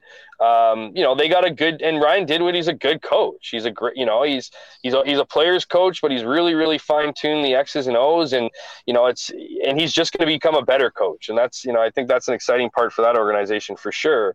But I preface by saying I didn't want to be disrespectful, but it just seems like everyone's talking about the parity in the league and being better. Like, I don't think so. I feel like this year is taking a lot of hits. Like, even if you look at the Bombers, like, obviously credit to Ottawa, you know what I mean? Like, they came back and did an unbelievable job, and it was a great comeback, but it was all done in the last 3.5 minutes. I mean, one of those plays gets made, and the Bombers are winning by 25, 26 points. It's just one of those funky, crazy things that happen in the CFL, and get in line, because there's a lot of them.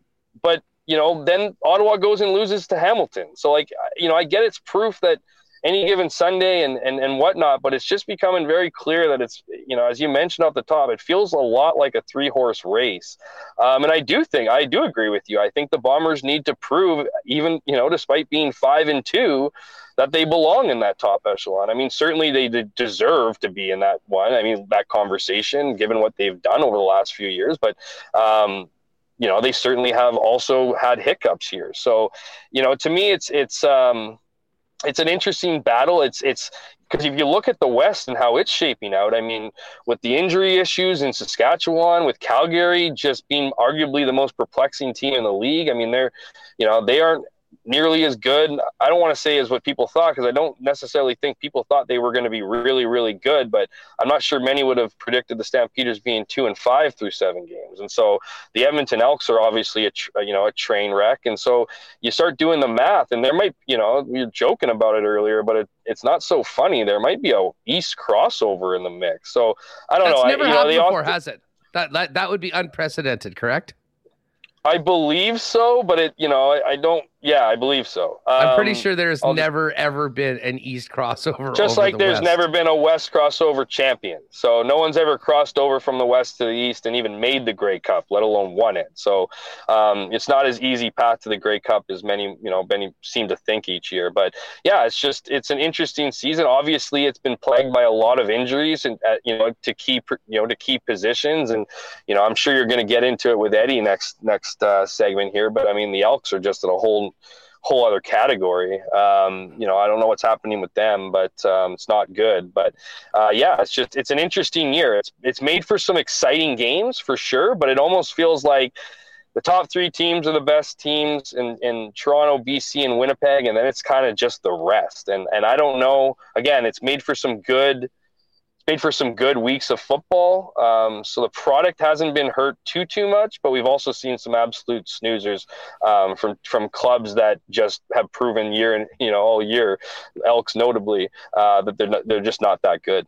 Yeah, well, it's good. Going to be good to have the Bombers back playing this week because it was basically weather delays and field goals. That was the theme of this week that we just had. What?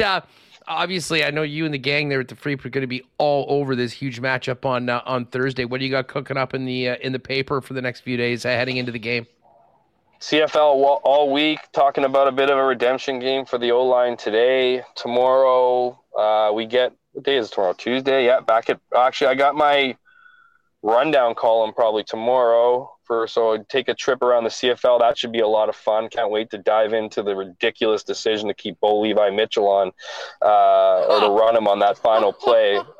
So I'm looking forward to sharing some opinions on some of the top stories this week, and then right into preparation for Thursday's big tilt beginning Wednesday with my 5 storylines, game coverage, and then at my post-game column, my 5 takeaways. So another wicked week in my kick-ass life, Huss. Yeah, well, just keep on doing it better than anyone else, man. And I'll tell you what, listen, I always love the lead-in and the reporting, but this almost feels like a playoff game in some ways. And I know that's crazy to say in the first half of the season, but there's a lot at stake. And I just, from a pride standpoint for every guy in that locker room, I think we're going to find out a lot about the 2023 Winnipeg Blue Bombers on Thursday night when the BC Lions are here. Hammer, keep it smooth, buddy. We'll talk to you soon.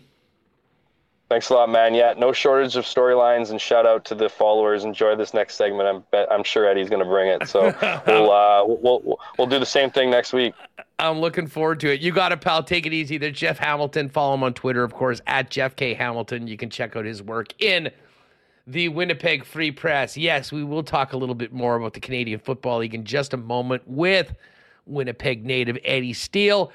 Big shout out, though, to our friends at Little Brown Jug. Of course, if you haven't tried the generic lager, which just launched a few months ago, got to get out and try it. We almost drank them dry, I think, at the WST night at the ballpark last week.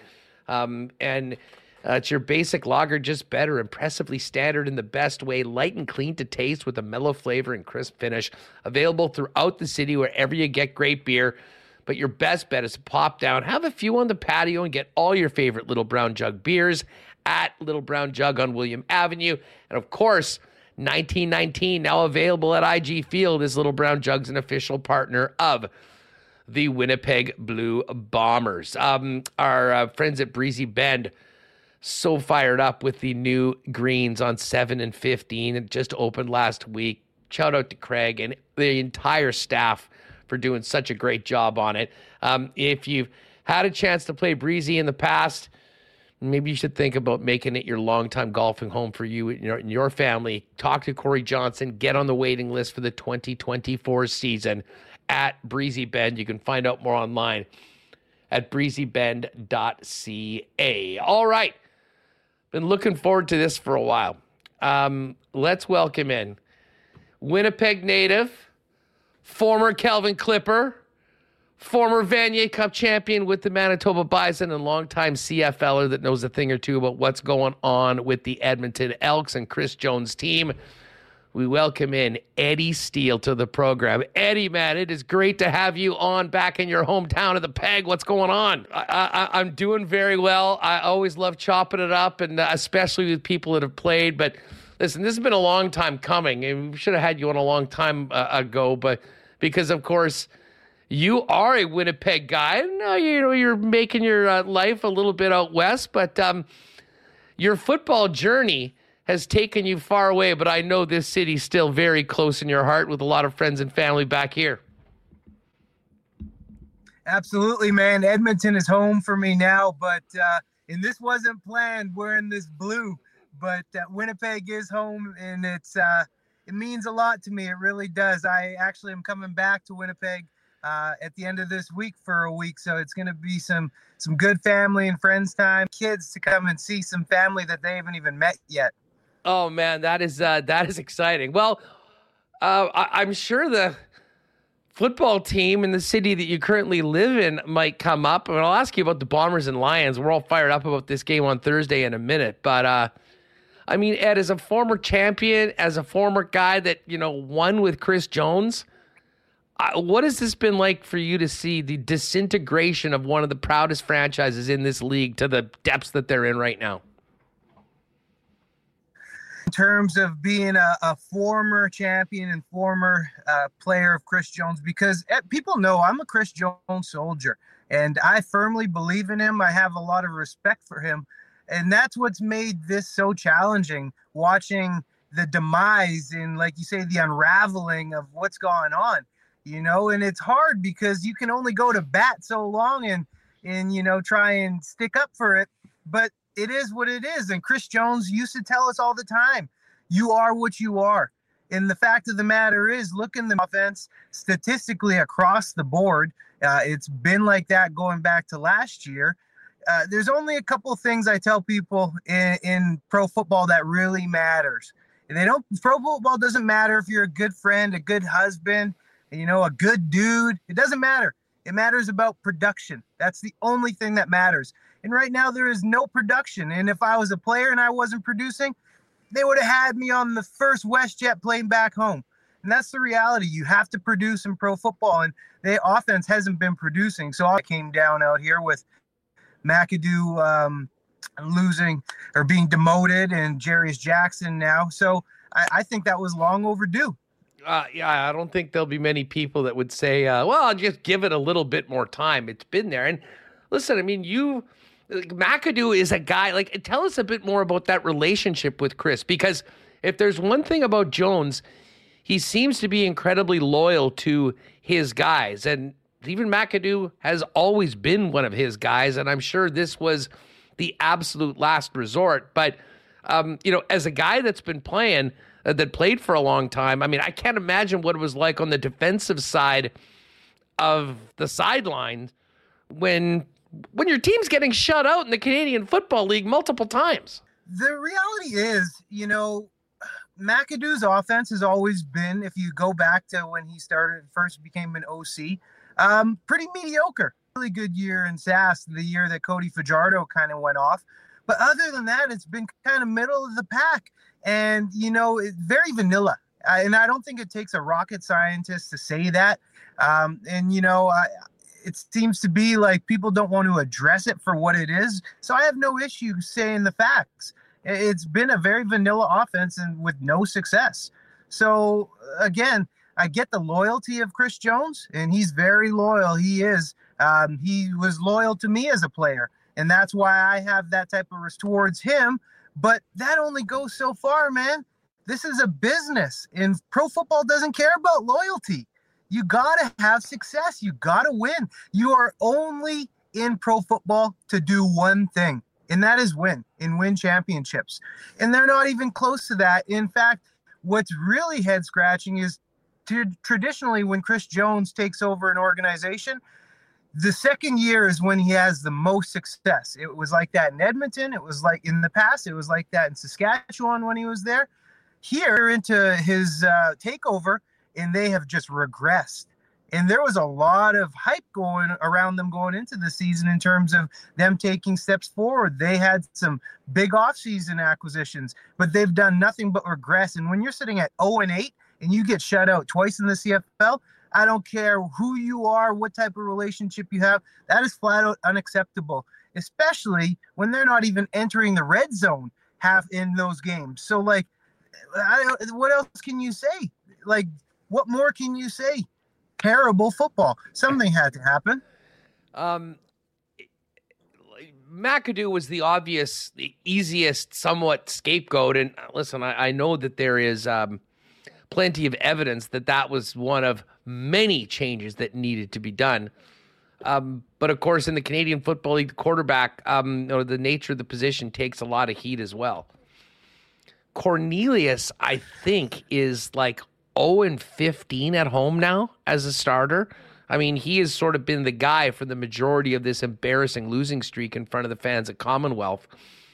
Why do you think Jones stuck with him as long as he did, with the losses piling up and the intense pressures you mentioned to produce, which there hadn't been enough production? Probably one of the biggest reasons, I would say, is because Cornelius, he's a unicorn.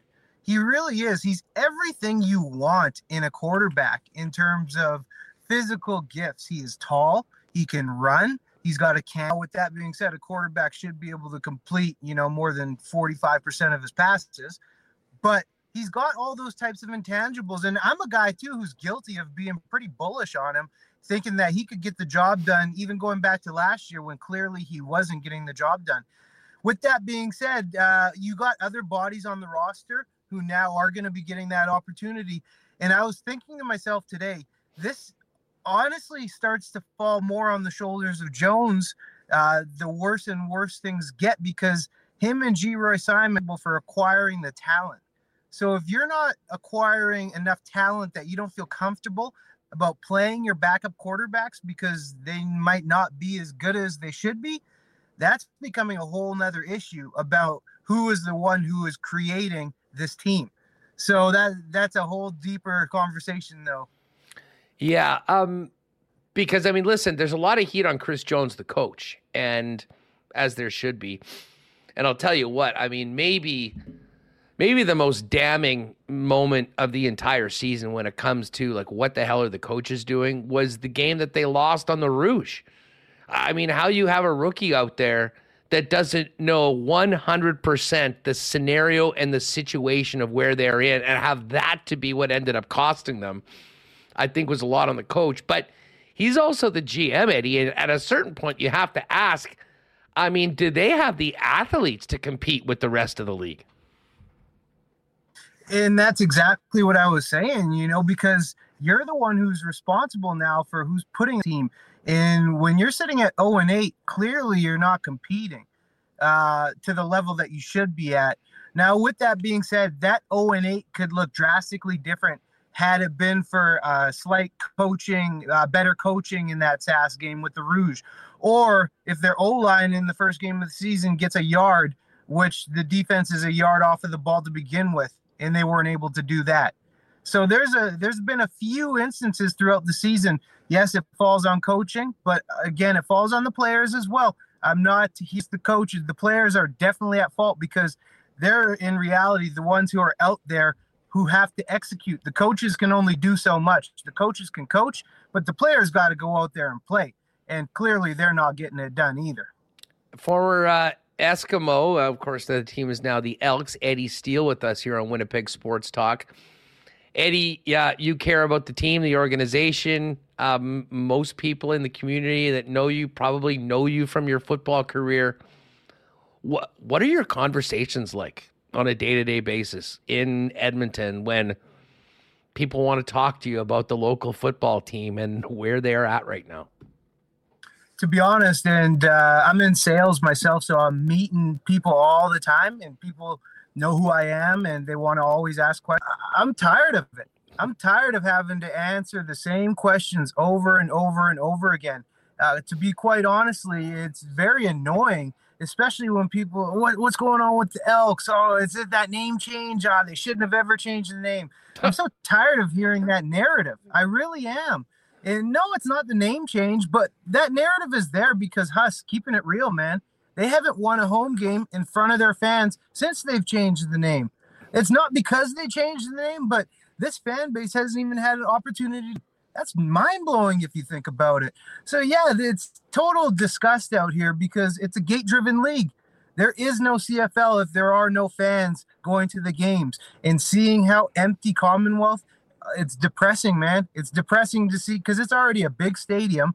When there's 35,000, it still looks pretty empty. But when there's 5,000, I can tell you, man, it's sad to see. Well, and I mean, for those of us that love the CFL, that want this league to be healthy, hell, want us to get to it, 10 teams. You saw a great, touchdown Atlantic event with the Riders and the Argos out there.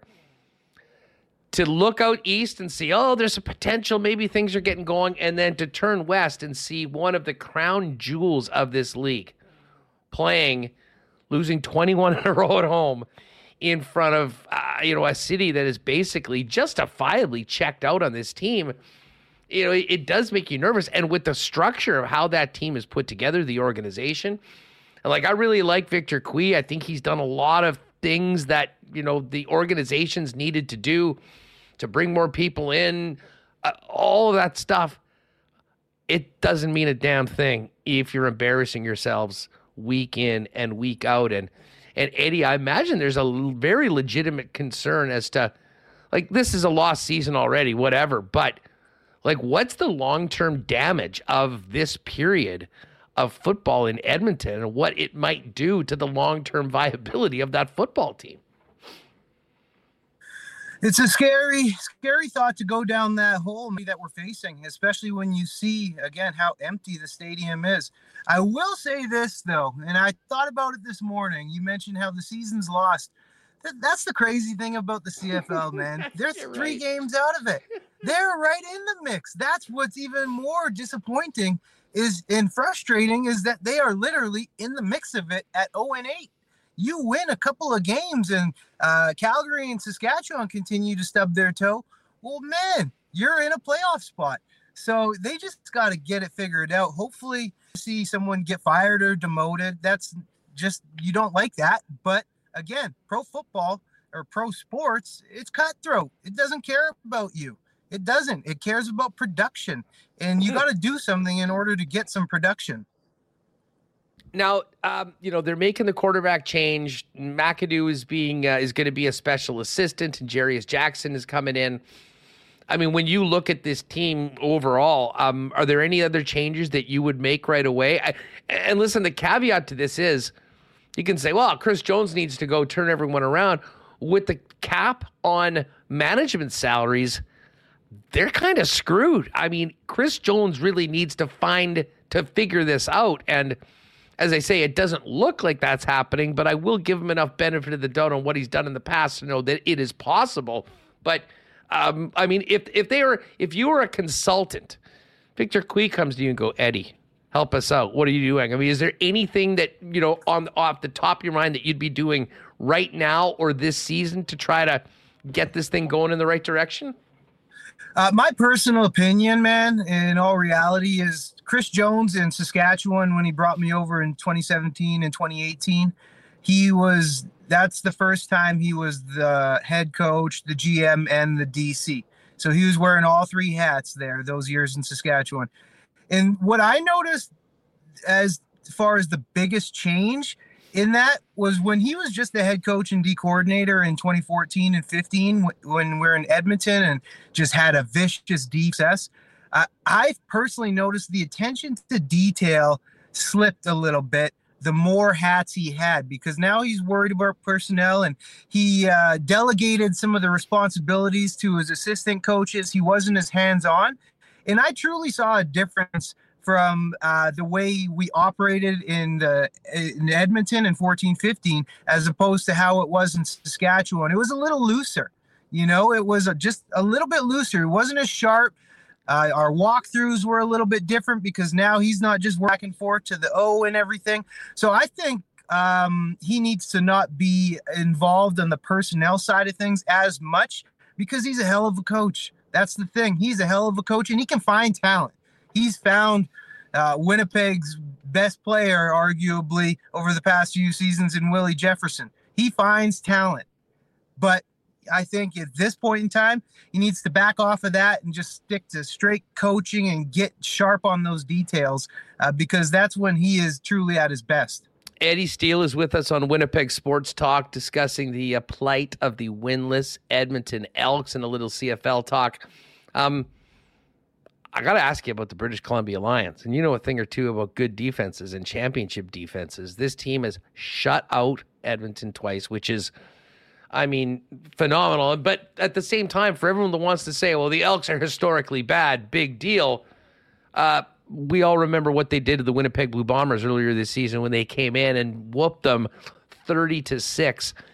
Huge rematch here in Winnipeg on Thursday night between Winnipeg and BC. Eddie, from the defensive side of the football, just how impressed have you been with what BC's bringing to the table week in and week out? It is very impressive. And you know what? Without being biased, it starts up front. Their defensive line has been humming in creating pressure. I mean, you saw firsthand what it did to Winnipeg's offensive line a few weeks back. I hadn't seen Winnipeg's offensive line look like that in many years, the way they were getting beat, especially in the pass rush, and just creating havoc in the backfield. I got to eat my words too, man. In the past, when Matthew Betts first was in the league, I came down pretty hard on him. I didn't think he was going to do anything, but here he is. He's the sack leader, and he's balling. And I totally got to eat it because he is doing everything that I said he couldn't do. And he is, it's pretty remarkable to see kid lead the league in sacks and playing the way he's playing. I love it. I love it because that's everything I dreamt of being. Yeah, I mean, he's on a historic pace right now. And I mean, listen, you know, you team success begets individual success. But when you've got the playmakers like they have on the defensive side of the football, and so many guys you got to worry about, a guy like him, you know, can get to that quarterback and make it happen. What have you thought about the Bombers so far this year? I mean, they have been the standard in this league for the better part of the last 4 years. They were a clear favorite going in, humbled straight up. They got humbled in that game at home against BC, and then had that the Ottawa game. I mean, we still can't really believe that happened. But the Bombers are 5-2 going into probably their biggest challenge, you know, in this era. I mean, Eddie, they had not lost a home game to a team in the West since 2018, which is a mind-boggling stat going into that game. But, I mean, you know, there's a lot of proud guys. There's a lot of guys with rings in that room. How do you feel, and what do you expect from the Winnipeg Blue Bombers getting another shot at BC? And, of course, the Bombers were on the bye last week. BC's on a short week. How impactful do you think that might be in Thursday night's game? In the words of Jim Ross, it's going to be a slobber knocker because the Bombers, you're right. There's going to be a lot of pride on the line, a lot of wanting to show that game when BC came in and whooped them, that's not who Winnipeg is. In terms of overall in the season, how can you come down talking negative, right? You can't, because they're still the cream of the crop in the league. They are. But the reality is, I think it doesn't take a rocket scientist to see that football is a young man's game. And especially on the offensive line, where that has been the absolute strength. I've never seen offensive line play like the Bombers have had over the past 5 years. That's why Winnipeg has been good. It begins and ends with that offensive line. And we're starting to see some holes in that offensive line. I feel like they're that same powerful force that they've felt like over the past few years. And I solely believe that is because of the offensive line play, because this is by far the worst. And when I say the worst, I should rephrase it. This is by far they haven't been playing up to their standard. When I say worse, because they're still sitting at 5-2, but the standard has been set so high and so physically over the past 5 years, they're right now not playing up to that standard. Eddie, just quickly, Argos are looking real good, undefeated. I mean, they haven't had the schedule that maybe some other teams, although they were the one team that figured out a way to beat BC, albeit VA threw 6 picks in that game. But, you know, it's really been like the West has always been the favorite. It's always been about the West for the last number of years, and we'll see who gets to the Grey Cup and has a chance to do it. Argos right now, I mean, right there with BC and Winnipeg, if not the number one team. No one's beaten them so far. How impressed are you with what Dinwiddie has done, putting together a team that seems to be very much in the mix to back up their championship they won last year. Yeah, they look really good, and I'm glad you name dropped him here. Ryan Dinwiddie, he is a huge reason for it. He's a really, really good coach. I spent a little bit of time with him a couple of Grey Cups ago in Hamilton, and man, we're just chopping it up and getting into it. And he's a smart coach, and offensively, he is a really good coach, a player's coach, just from the time that I spent with Coach. And that man, he's got them humming on all cylinders. Defense is playing well. Offense, they're not lights out, but they are definitely a really good offense that moves the ball, and they know how to produce. So that's all you need is an offense that can produce, a defense that can get you some stops and turnovers, and boom, you're right in it. Eddie Steele is with us. Eddie, this has been a lot of fun having you on the program. Far overdue, and we're going to have to do this again soon. Once we get past this game, you know what the Elks have next week? The Winnipeg Blue Bombers coming to town. I mean, whether it's, unlikely, but hey, that's why they play the games, right? Winnipeg, or like, what would just a single damn win at home do for Edmonton moving forward? I mean, it's not going to get them into the playoffs or anything, but I mean, how big would just a one damn win be to everybody in that building, whether you're a player or working for the club? That's just it. And people ask me often, how do you change things? What do they have to do to fix it? There's one answer only, and win. That's all you have to do is win games. That's it. You don't have to go out there and be the best on social media and do the best different promotions organizationally. You got to win ball games. That's what you're getting paid to do. Win games, people will come. End of it. Folks, give Eddie a follow on Twitter. It's Eddie_Steele97. Some great CFL insights. And by the way, I got to give a little shout out. Junior looked pretty good coming to work with the old man today. That must have been fun for you. Yeah, it was, man. So I'm in sales in my life here. And he helped me close a little bit of deals today, so it helped. Hey, you can't say no to a cute kid. I mean, you should be bringing him around every day. There's the picture. Dad Junior. Anyways, love it. Great work. Hey, we've loved having you on this. I love it. Unfiltered, experienced takes on a game that you are so passionate about, like we are as well. Eddie, be well. Have a great time back here in your hometown of the Peg next week, and maybe we'll run into you. And if not, we'll definitely do this again a little later on this year. All right, Huss, appreciate that. Just a little side note. Thank you for your tips. You're helping me out in the bets. Right on. Yep. Me and Dusty getting back in the lock shop tomorrow. It's all good, dude. Although we should have just taken the over on field goals in all the games on the weekend, and we would have made a lot of money. I know. Take it easy, pal. Thanks so much. All right, good stuff. Eddie Steele, he was such a great player back here at home. A monster for my alma mater, Kelvin High School. An absolute crusher for the Bisons during one of the great periods of Bison football in the last number of decades, winning a Vanier Cup. And then had a hell of a CFL career, and now moving on into the real world, as they say, but still paying attention very closely to the Canadian Football League. All right, I'm going to get Remo back in here. We got to get to some cool bet lines, but the countdown is on, everyone. Aikens Lake coming up this weekend. I am so damn excited. Best 3 or 4 days of the year, and it is just about here. You've seen the beautiful pictures here. Definitely go to their website or their social media to see a little bit more about what Aikens Lake looks like. But pictures don't really do it justice. The Aikens experience is one of a kind, world-class fishing, and even better hospitality. Find out more at aikenslake.com. On Twitter, it's at Aikens Lake. Booking well into 2024 right now. Ultimate corporate getaway, especially after all those Zoom meetings for the last few years. And it's better. And I'll have plenty, hopefully some pictures of some big fish and some great stories from the weekend coming up. Cannot wait to see Pitt and the gang out there. Of course, Assiniboia Downs is back at it tonight, and we'll go to that in just a moment.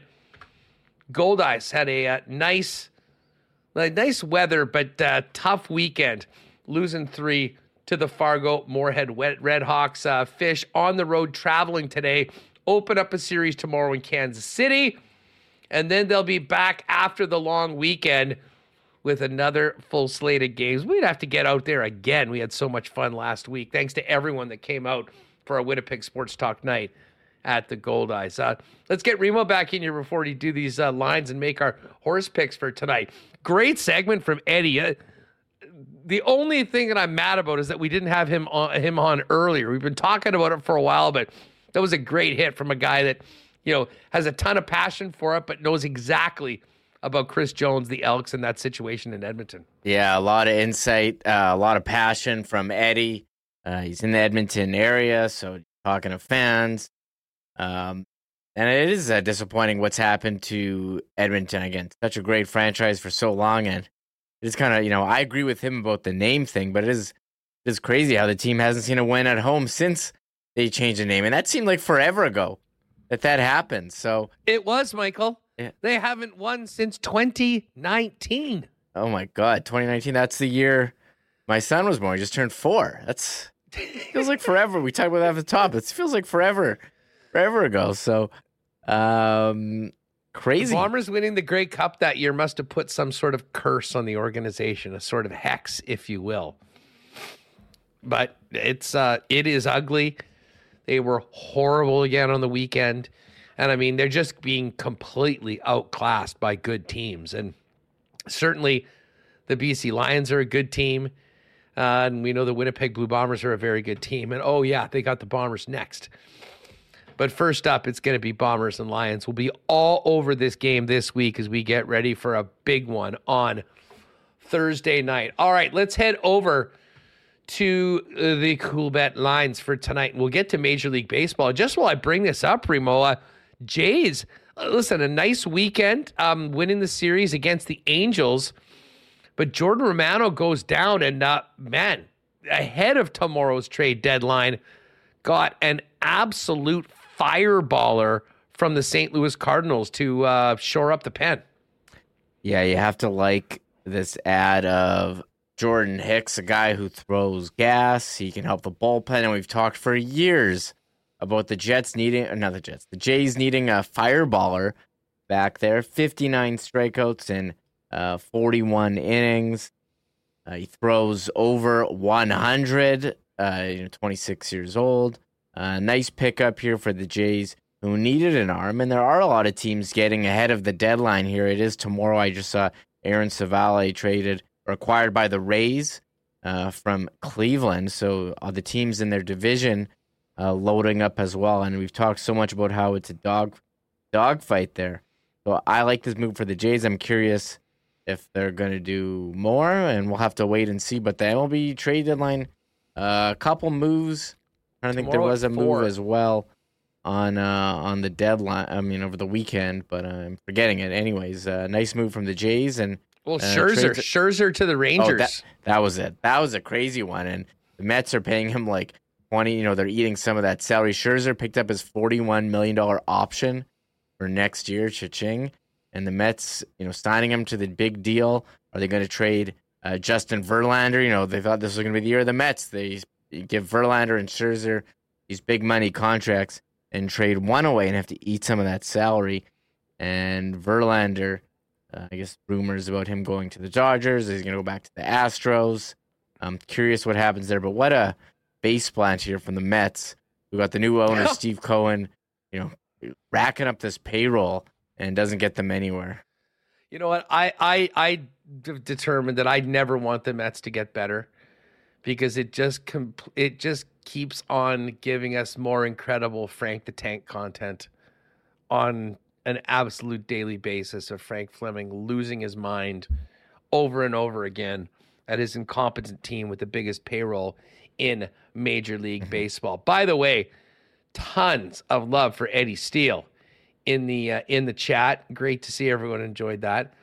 And Sam's Scarf Closet is speculating that I maybe got expelled from Ravenscourt for bootlegging Mr. Big and Old Dutch potato chips from his locker to the borders. Listen, if I went there, that could have been a possibility.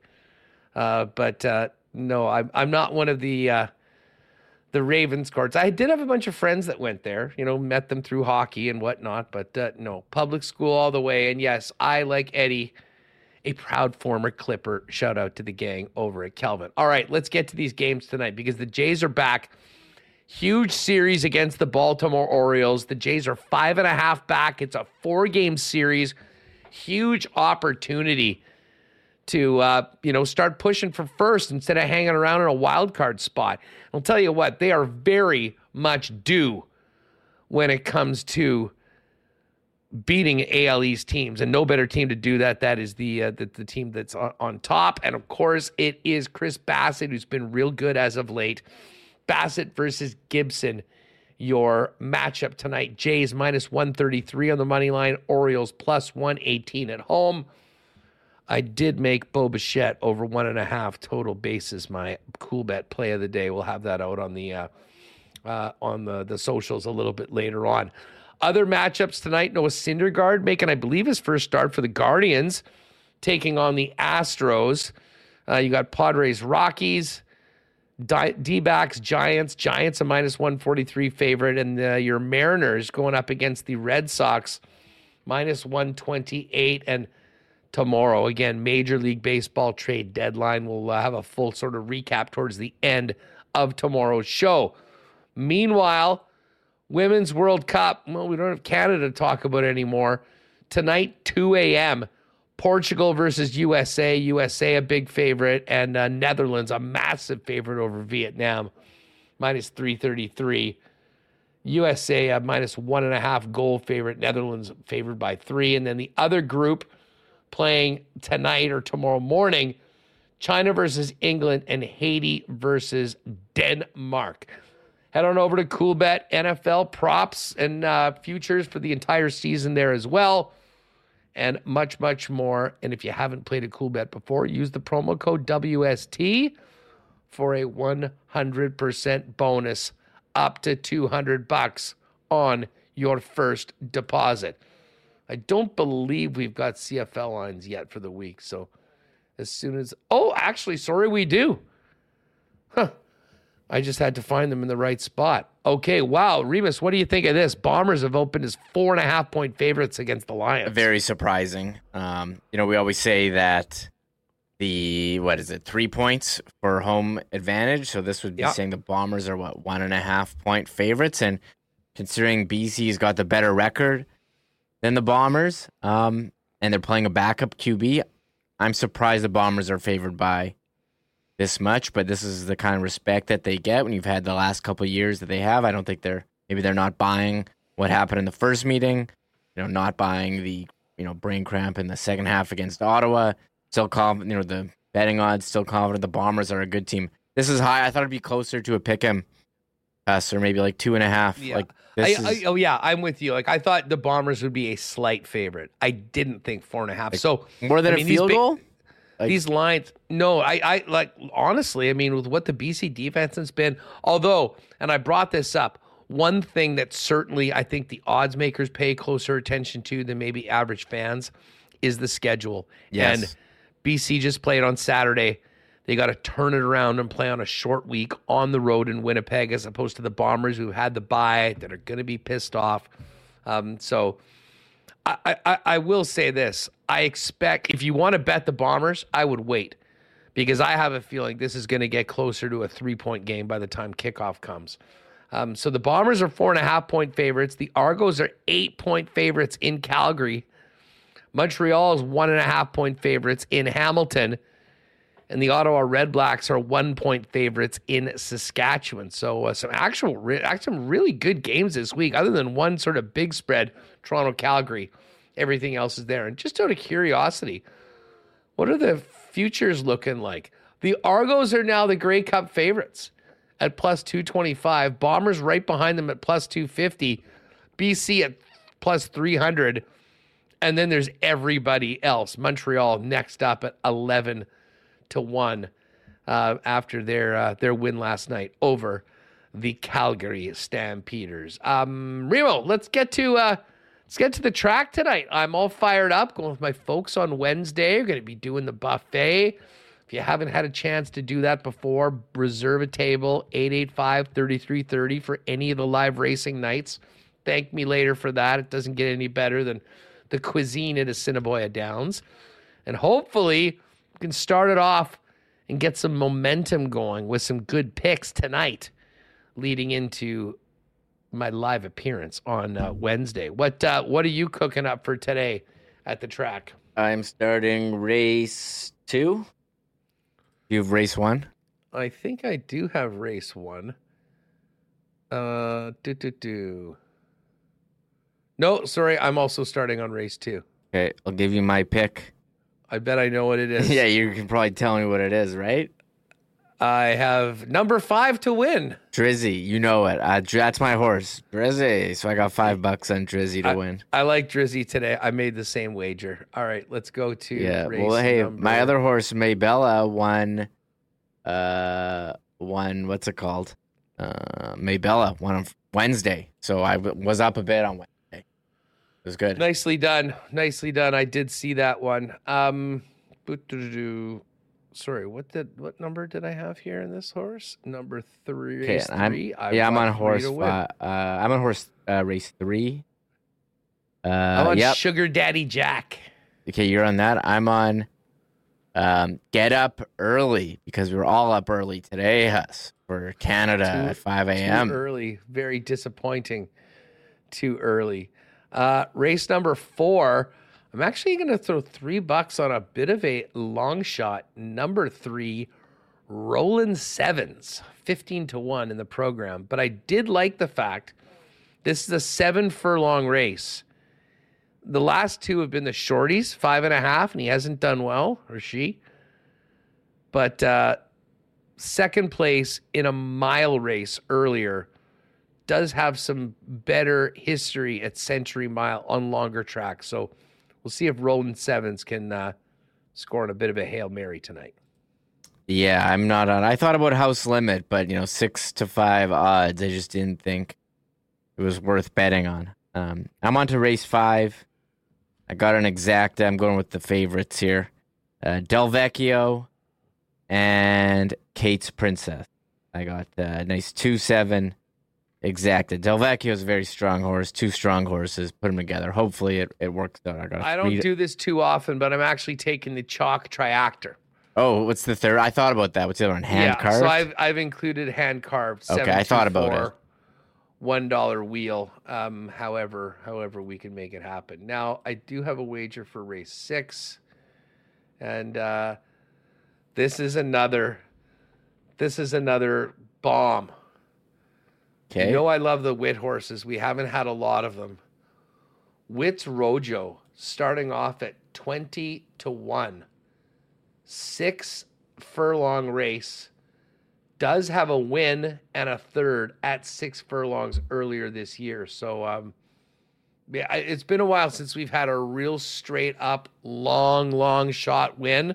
Yeah. So I'm going to put a toonie down on Wit's Rojo. You got to take that. And I got one more. I'm on race 7, so I guess that's the last race remaining. Fire away.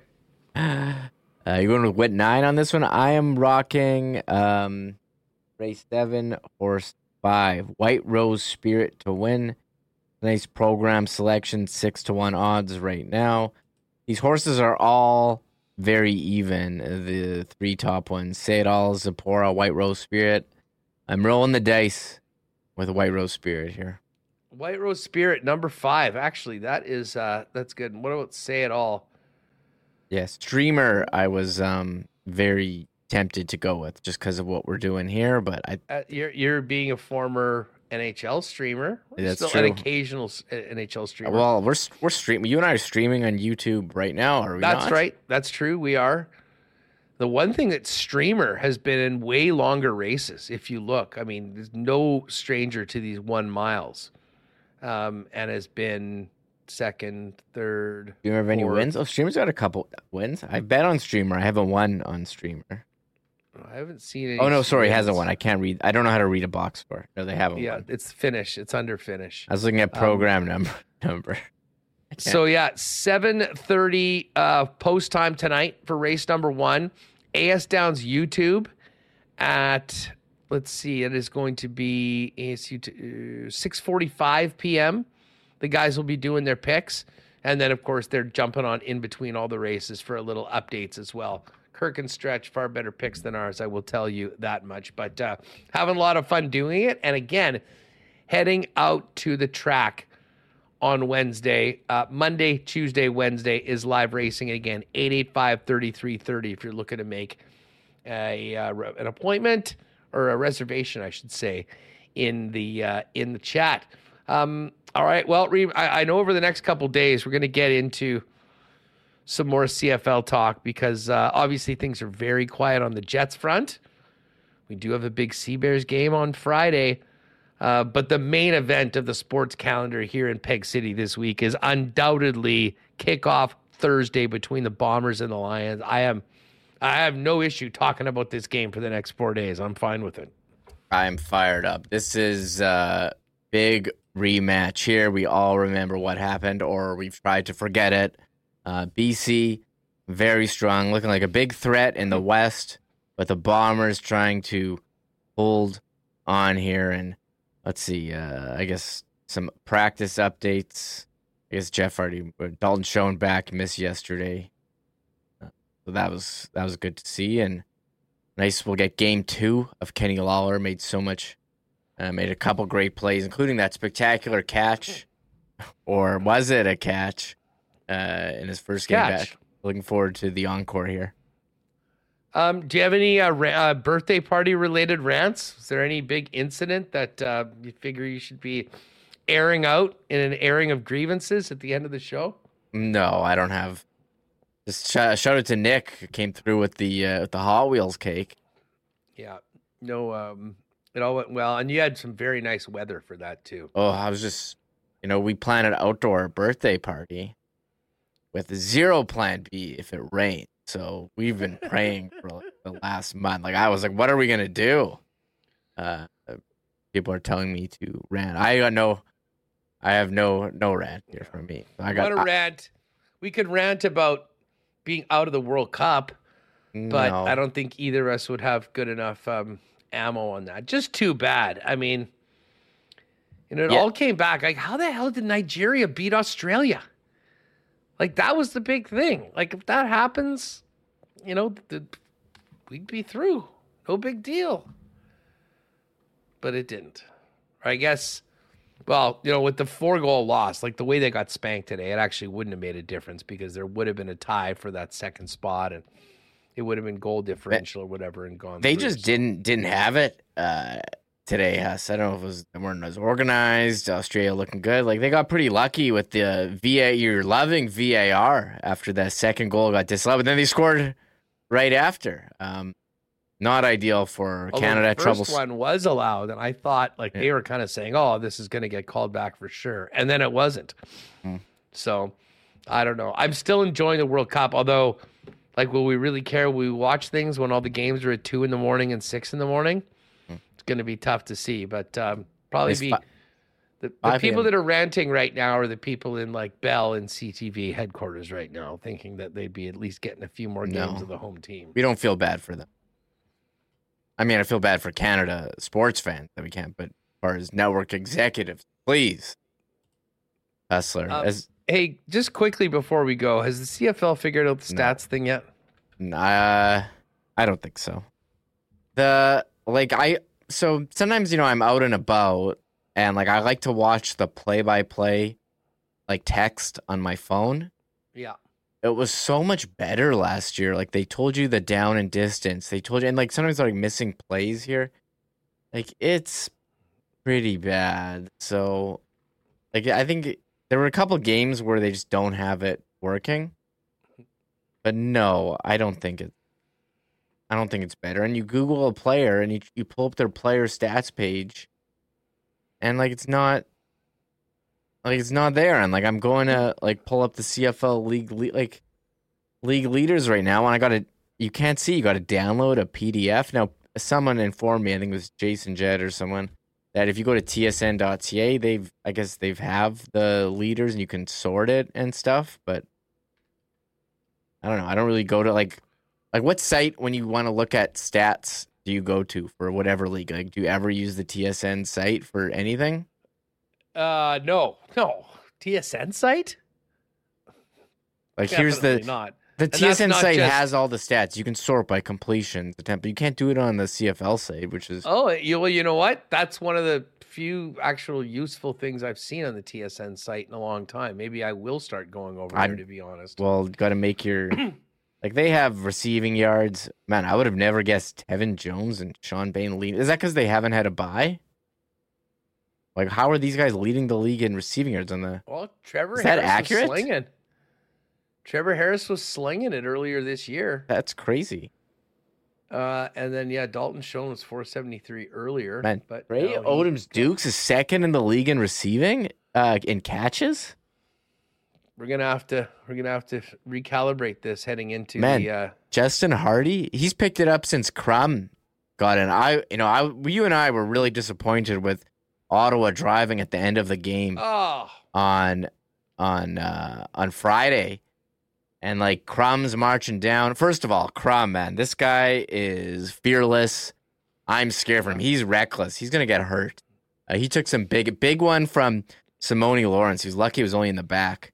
But he got up and just kept driving through. He's like John Elway in that Super Bowl getting helicoptered at times. It's a great. You know what? That was pretty damn close. I'm not sure what is. I mean, the most noteworthy thing about that game, though, we quickly before we go have to talk about this. The people that are ranting right now are Ticats fans. Yeah. How Bo Levi Mitchell ends up getting injured in victory formation is absolutely beyond me. Now, I guess they were on the 2-yard line or something like that, and I guess he thought that maybe he didn't have enough room to just go back and take the knee. But he's back on the 6th game, injured at that, and that is, I don't know, coaching malpractice. They said that the plan was for him to take a sneak. Is that just Bo Levi trying to be a big hero? Not that there's being a big hero in getting an extra 1 yard on a sneak. Listen, they won the game, but they lost the quarterback again. And as I said, it's a bit of a turtle race right now. A lot of mediocre teams and one incredibly bad team. And I guess we'll find out whether Saskatchewan and Calgary are closer to the Elks or the Bombers and Lions over the course of this next little while. Yeah, and just about, they're driving Ottawa and they're like 2 yards away from the first down at the 1. And they bring in the big dog, Milanovic Litre on second down, and everyone saw it coming, and he was stuffed. I was surprised they didn't just try like 2 sneaks or something. As much as I hate the sneaks because they suck for fantasy and they're not entertaining to watch, but I thought they were just going to sneak it twice. But they brought in the big dog, and he got stuffed. That can't happen. That was there for Ottawa to take it over Hamilton. It was made both teams. Calgary too. They couldn't get it done in the red zone at the end, and neither could Ottawa. I was really surprised they brought the guy in, Litre, there. I thought they were going to let Crum cook, and they did not.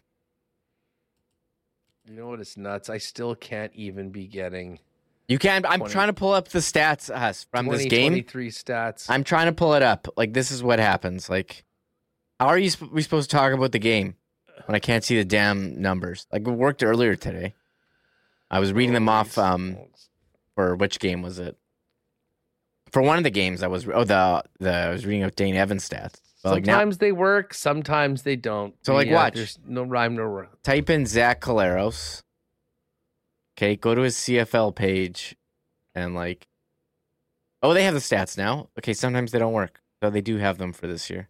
Yeah, I just checked on, but I mean, I'm just trying to filter the passing leaders for this season. Oh, you got to go to TSN. And filters are missing. Search was not made. Sorry. Jake Mayer's leading the league in passing yards. He's 5 ahead of Zach. I'm shocked, Jake Mayer, because he's had some really bad games, but he's had some some good games. Where he had that game last week. He threw for 400. This week he threw for, just over 200.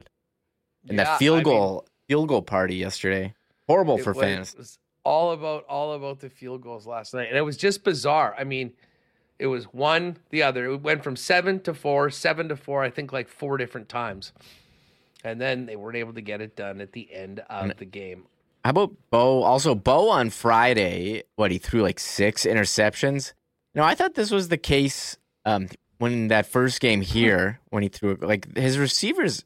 I mean, some of them are pretty inaccurate, but when it is on the money, the receivers aren't coming down with the catches. He's not getting help at all. The last one should have been a catch, ended up as a pick, and they need to switch that in football. Like if you hit a receiver on the hands and it bounces up and gets picked, like it's just on the quarterback. Like we need to have some other way to measure interceptions, because I don't think every interception is a receiver's fault. I mean, it's a quarterback's fault, and you don't have. There's Are no you like an agent for you. Are you a QB agent right now?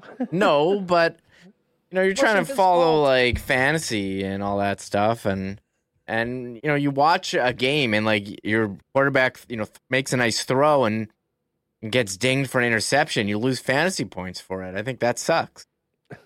Waiter said, I hope Marshall Ferguson isn't doing the game on Thursday. I don't want a rain delay. We should, what I would love to do, and this would be an interesting segment. Maybe we get one of the producers of those guys, of the CFL games, and just talk about what the heck happens behind the scenes when they're going to another weather delay. I had a couple on the weekend we went through. Great stuff, everyone. Well, remote, fun show today. Tomorrow we'll be right back at it.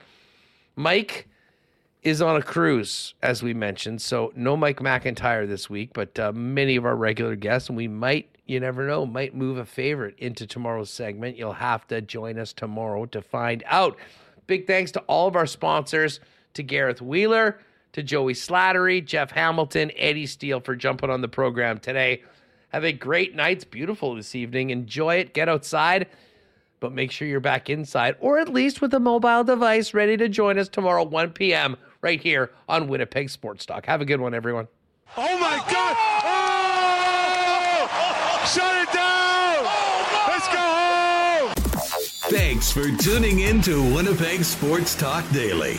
Make sure to subscribe on YouTube and your favorite podcast feed at winnipegsportstalk.com.